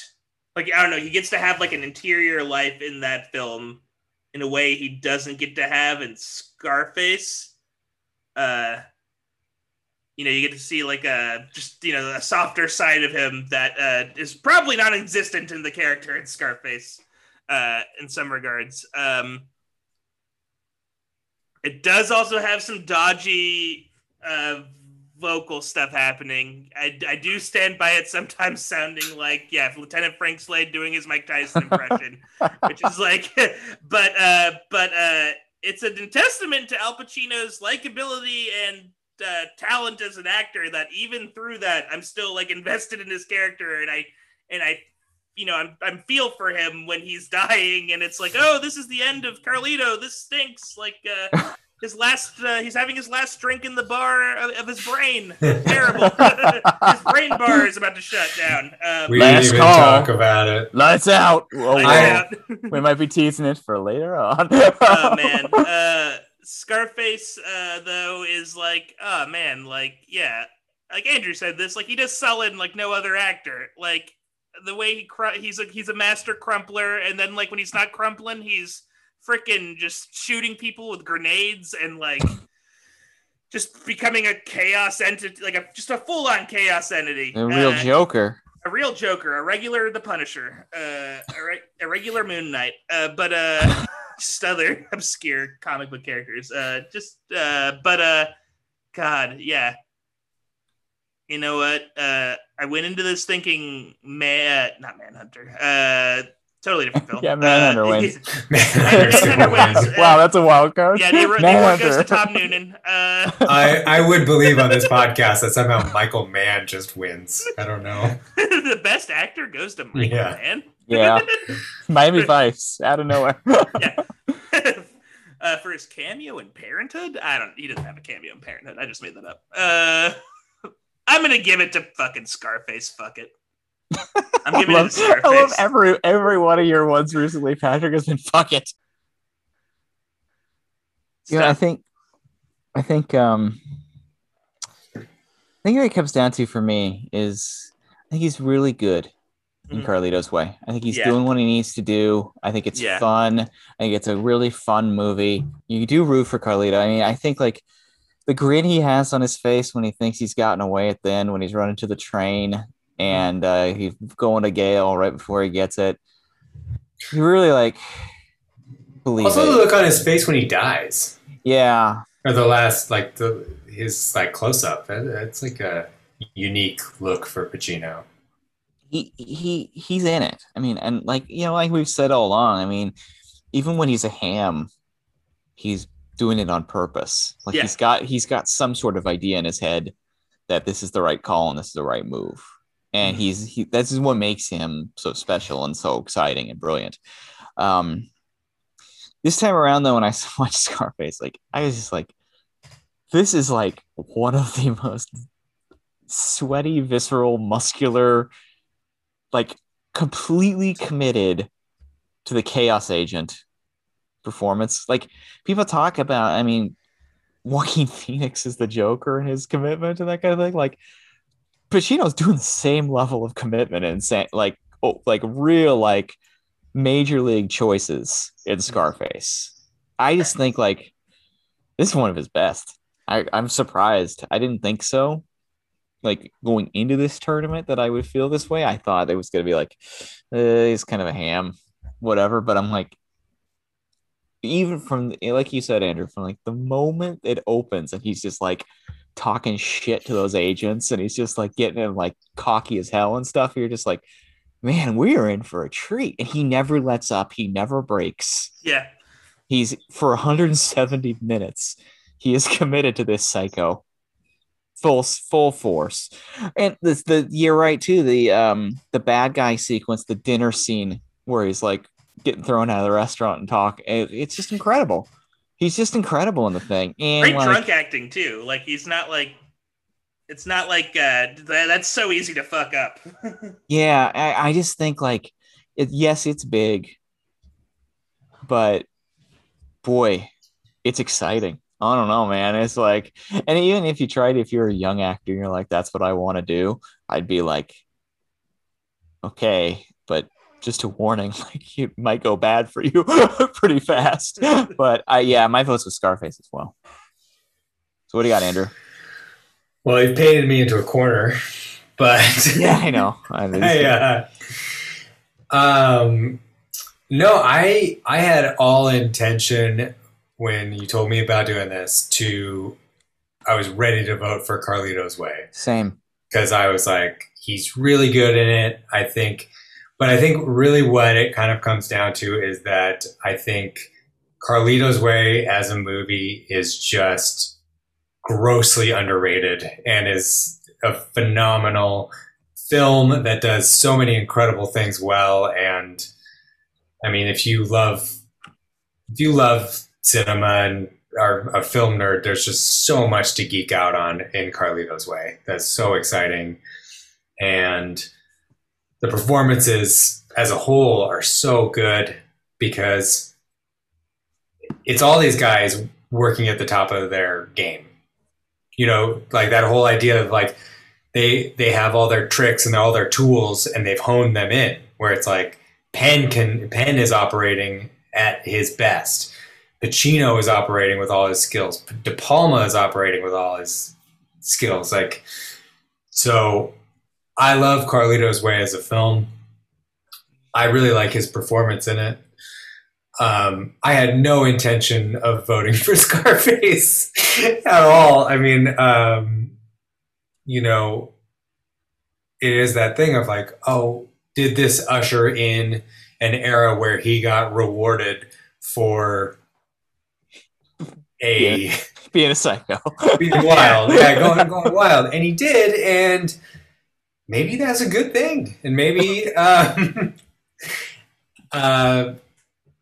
yeah, it's really fun.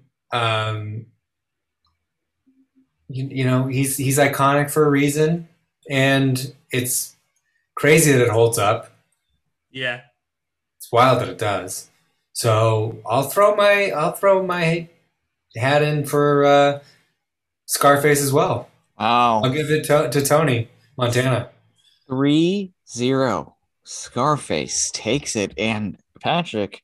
But everyone watch Carlito's Way. Yeah, everyone watch Carlito's Way. But do we have a dark horse here in Scarface? Ooh, maybe. The Insider's really good. It's gonna be a tough matchup. Yeah, it's gonna be very interesting. You're definitely getting two very different sides of Al Pacino. I feel like two films.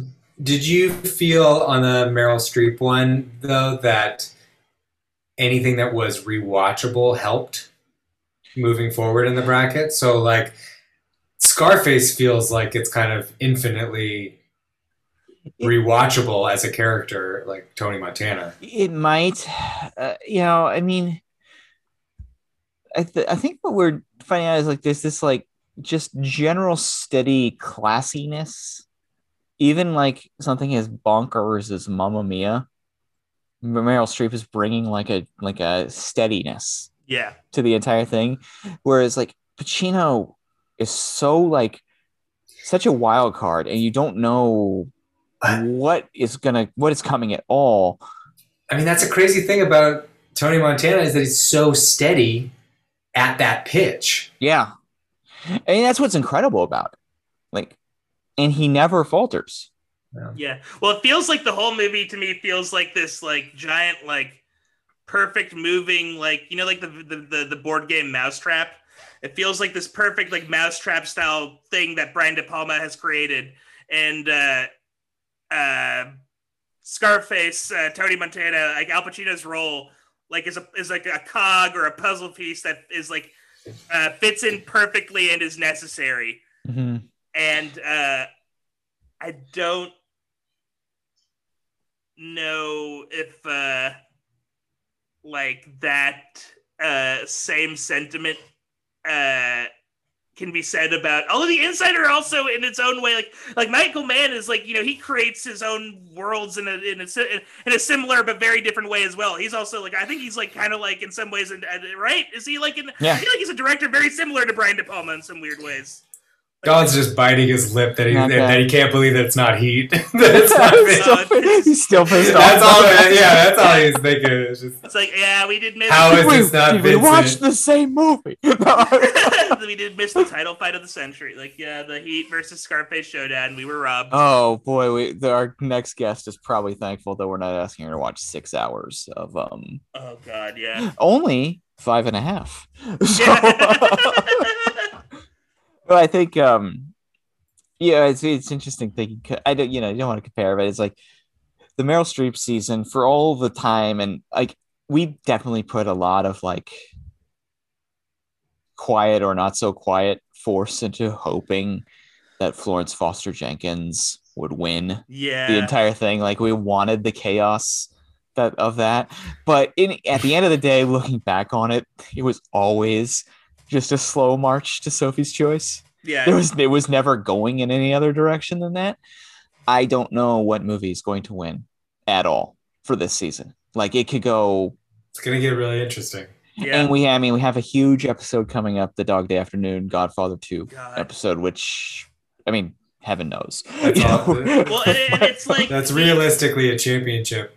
yeah. I mean, we were talking like an early like Duke versus Kentucky in the second round kind of thing, or something like that. And there's only one movie that because I feel like with the Meryl Streep one, there were a couple movies that we got Stockholm syndrome with. Like, I think we could argue that Sophie's Choice. Like, we both were initially not super hot on it. It only took like a roller coaster. Yeah, it took like 4 or 5 viewings for us to get Big Brother to to be like, oh, it's good. But even like Mamma Mia, like the second time we watched it, we were like, this is great. Oh, that loved it. Yeah, because like the only one we have like that is Scent of a Woman. That's the only movie, and I think me too. I'm anticipating the second screening of Scent of a Woman. I'm already kind of on board, like, because I feel like for me that happened by the end of the movie. Like, by the time we got to the court, I was like, hell yeah, this guy ruled. I love this. I wish.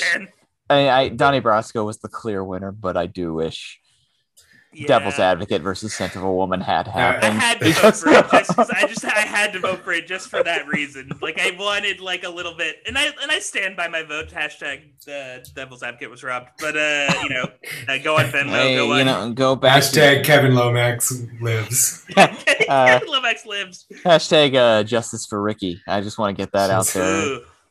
To maintain that one. Yep. Ricky in the Flash, not that bad. I like you got Demi, right? I know. We talked about it. I love me some Rick Springfield. I love it. I mean, it played Florence Foster Jenkins, the beloved film. Oh yes, one of our faves now, which we will do that recording. We will do a commentary. Once I am fully vaccinated, Patrick and I will get in the same room and we're going to record an audio commentary for Florence Foster Jenkins. My first time hanging out. I'll listen to that one. That's it. That's an Academy guarantee. Maybe we'll buy some Coppola wine while we watch it too. Oh, please. Yes. We gotta see any of the major cast members. Like, does Steve Brandon wine? I think Simon Helberg lives in Los Feliz. Ooh. So maybe we can get him to drop by. Yeah. I doubt it. But we can I think I saw him at the Coffee Bean once. But yes, so Insider versus Scarface coming up in a few weeks. Very interesting matchup. Next week, we're going to have another really fun one next week. Serpico versus Cruising. Man. I think. And we haven't watched Serpico yet. I think Serpico is another one. And the winner of those two, though, has to meet Scarecrow, which is going to be a very interesting matchup as well. Talk about Batman villains. One of the last films I saw before quarantine. Wow. I saw it in theater with Schatzberg in conversation with Harmony Korine after the screening, and it was phenomenal. And it makes me miss the movies every day. Oh man, I can't wait to. I think the Alma Draft House is going to be selling tickets soon. I'm so The Arrow just announced today they're coming back, and apparently the American Cinematheque is taking over the Los Feliz 3, which is really exciting news because the Los Feliz 3 is, of course, like 4 blocks from my house. Yeah. So I already reserved my first ticket for a movie. I'm going to see, God, and I can't believe this is the movie I chose, but I was like, I need to see a movie. I'm going to be watching Cruella May 28th. That'll be my first movie back in the real world. And here's my reasoning. The movie looks not my type of movie. I'm only interested because it's like the I, Tonya gang is coming back together. Yeah, and Paul Walter Hauser in the mix again too. Oh yeah, Paul Walter Hauser, Margot Robbie, Craig. Oh, I'm sorry, it's Emma Stone. Oh, not Margot Robbie. No! Oh no! Oh no! Oh no! Folks, breaking news: movie theaters have closed again due to an error by Patrick Grimton. Oh no! This is worse than the Bill Nighy situation. Yeah. You should just buy a ticket to see the new Saw with Chris Rock. I think that would be a much better choice. But Honestly, I saw Tenet's playing in 70 millimeter at the Arrow. It's very, very tempting to drive out there for it. So Patrick, our game this week. Are we doing is it a returning favorite this week? Oh, okay, I love it. I love it. We're doing We're doing What's in the Boxed. And basically the premise of this game is I find random letterboxd reviews of Al Pacino films. And based on these reviews that I will say to you, you have to determine the film it is reviewing, and B, the 1 out of 5 star rating. Each of these is a point. First person to 5 points wins. I got like 30 random ones. We're gonna just we'll start off. We're not gonna do them all. I think we're gonna get through it pretty quickly. Let's see. I'm gonna start off with one of my favorite ones. Do we have to buzz in, or how are we doing this? Sorry. Yeah, exactly. You know what? Raise your hand, Patrick. Say whatever you see first. No, you know what? Just say Carlito. Okay. First person to say Carlito. I will give you. So here we go. First person to say Carlito gets to go. Here's the first one. Where are you, Poopsie? Where were you when I laid the foundations of the earth? When the morning stars sang together and all the sons of God shouted for joy? Book of Job 38:4-7. Carlito. Okay, Donald, this is you. The Devil's Advocate, 1 star. Wrong on both counts. It is Jack and Jill, 3 stars. That is Jack and Jill, 3 stars. Where were you? Where were you? Okay. Ooh, okay. It's tough. So these, let's see. What's the next one? Here we go. I'm a Luigi, number 1. I'm a Luigi, number 1.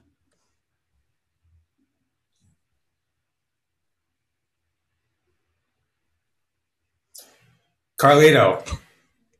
Andrew.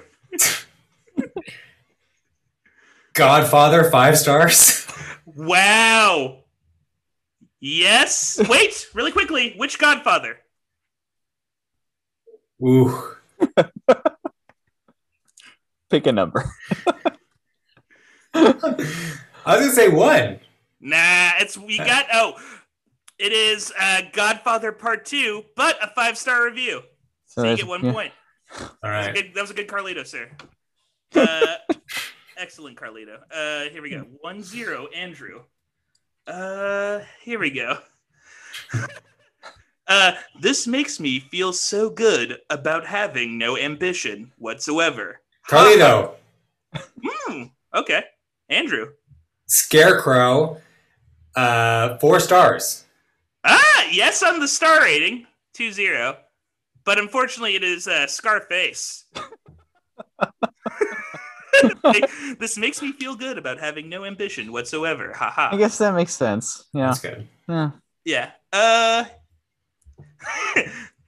Can I get one movie where Al Pacino isn't horny? Can I please get Carlito. one movie? Carlito. Done. 2 stars, Scent of a Woman. 2 stars. Giving it to you there. The stand-up guys. The stand-up guys, of course. Stand-up. Of course. The classics. How could we forget the stand-up guys? But Don is now on the board, 2-1. Las Vegas. Okay, here we go. Someone needs to make a letterboxd list that's like movies where Kevin Spacey gets his shit fucked up. Someone needs to make a letterboxd list that's like movies where Kevin Spacey... Carlito. Andrew. Glengarry Glen Ross. We'll go 5 stars. He loves it.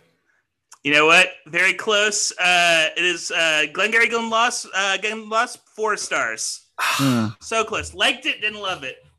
Hey. Loved Kevin Spacey getting his shit fucked up. Right, I thought maybe that's a 5. Yeah, it was astute of you. I was going to guess Outbreak, but that's Dusty Hoffman. Oh man, what a cursed film! Outbreak, a lot of cursed. Morgan Freeman's in that too. He was groping. Yeah. Oh man. So 3-1. Stand up, guys. Oh wait, 4-1 or 3-1? 3-1. 3. Yeah, 3-1. 3-1. I love this one. It's just Al Pacino ruined my life. Al Pacino, lowercase. Al Pacino ruined my life. 38 likes. Al Pacino ruined my life. 38 likes. Carlito. Andrew. Another Jack and Jill. 1 star. Wrong on both. 3 stars. Author. That one was challenging. That's fair. That's a hard one. I'm gonna find some easier ones. It's here we go. You know what? This is gonna be a gimme. Ready, guys? This is a gimme. I laughed very hard when Adam Sandler, had boobies. Carlito. Yes, done. The film is Jack and Jill. Okay, yeah. And 3 stars. Oof. Got 1 point. Jack and Jill, correct. 5 stars. Yeah, I thought you were gonna get 5. Yeah, this is a 5. Also, of course. This guy's. Sandler had boobies. That's a 5 star. Oh yeah. Also, this guy's profile pic is, I think, Dobby the Elf. Dobby the Elf loved Adam Sandler. So what are we looking at? 3-2? We're at 3-2. It's getting close. We're almost there. We're getting there. It's getting. No, I'm not gonna do that one. Here we go. Bobby Deerfield. 1 star. I too. Manglehorn. I too cry while watching Oprah. Viva la Revolucion. Throws Molotov cocktail and asterisks. I too cry while watching Oprah. Viva la Revolucion. Throws Molotov cocktail. Shivers. I too cry while watching Oprah. Viva la Revolucion.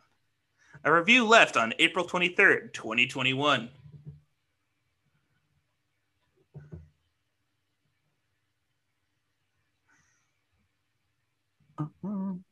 Well, this could be Carlito. Done. A reticent done. 4 stars. Frankie and Johnny. Ooh, 4 stars. Ocean's 13. Oh, wow. Yeah. Ocean's I think there's 13. no purpose. Yeah. So we Okay. tied? That bit. Yeah, 3-3. Somehow we're tied. Somehow we're tied. We're getting there. Okay, here we go. This is like watching a 2-hour genius improv class. So funny and sad and all the emotions. Well, whoever's watching 2 hours of improv is already in trouble. Perhaps the most broken-brained person on Yeah, on Letterboxd. yeah. They called it a class too, which is even worse. This is like watching a 2-hour genius improv class. So funny and sad and all emotions. Carlito. Done.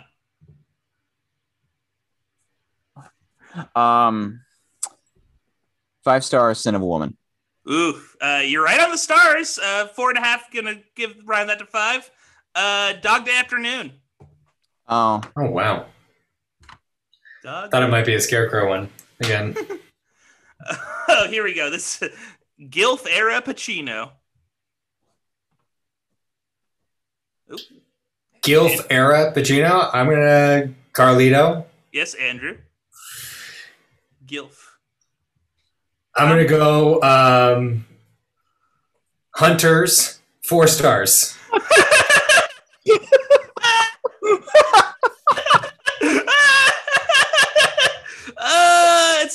It's 4 stars. It's Donnie Brasco. I love someone watched Donnie Brasco and was like, "This man is a gilf." You get a point though. So it's 4-3. They heard he had a. No, it's 4-4, right? Oh, it's 4-4. Oh shit, you're right. They heard Lefty had a horse cock, so he's a gilf. That's true. He's quite the gilf. Oh man, the final one. Okay, let me find a good one. Here we go. No, I'm not gonna do that one. That's just for Patrick. Here we go. This is a tough one. You guys ready for this? Motherfucker, a genius, bro. Motherfucker, a genius. Carlito. Yes, Andrew. Heat. 5 stars. Yeah, you win. It's 5 stars. Chinese coffee. Oh, another rousing game of what's in the box. Oh, you people on Letterboxd who write these reviews. Good for you. Oh, hell yeah. I love it. Wow. Well, we wouldn't have, I mean, we knew we wanted to have you on, Andrew, for as long as we've had our show, which is, and, but I think we've picked the right one to talk about De Palma this time around. Thank you so much for dropping by. Is there anything you would like to plug on your way out? There's a new Apple documentary series called The Me You Can't See about mental health that I was an editor on.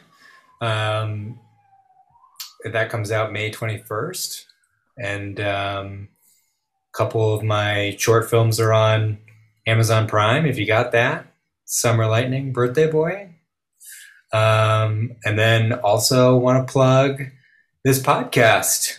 Oh, I want to plug, I want to give a big plug to Don Saunderson, who showed me so many of these movies in this bracket and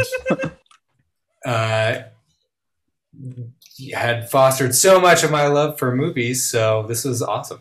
Oh, yeah. Thank you, buddy. It was so much fun. Did we break a runtime record? We're getting close at the very least. I was like, a couple bathroom breaks. Who knows? But we're gonna to close out the show this week. Got a great guest. We're gonna do something a little bit different. Patrick did not tell because it's a surprise. You never believe who just dropped by. Carlito Brigante himself, and he would like to sign off on the show today. So take it away, Carlito. Recording's over. Podcast is done. Next episode. Oh, you must remember this is up next. I'll listen to that. New season. Not for me. Season's over. Canceled. Not the way you think canceled, though. Not cancel culture. It's canceled. It's done. By choice. Or maybe not. Who knows? Ask Gail. Anyway. Lights are fading. Train's leaving the station. Plane. There's a plane. There's a boat. All modes of transportation are leaving wherever they are docked. They're gone. Turn off the computer. Turn off the lights. Don't waste electricity. You don't need it no more. This is Carlito Brigante for the Academy. Signing off. Time to go.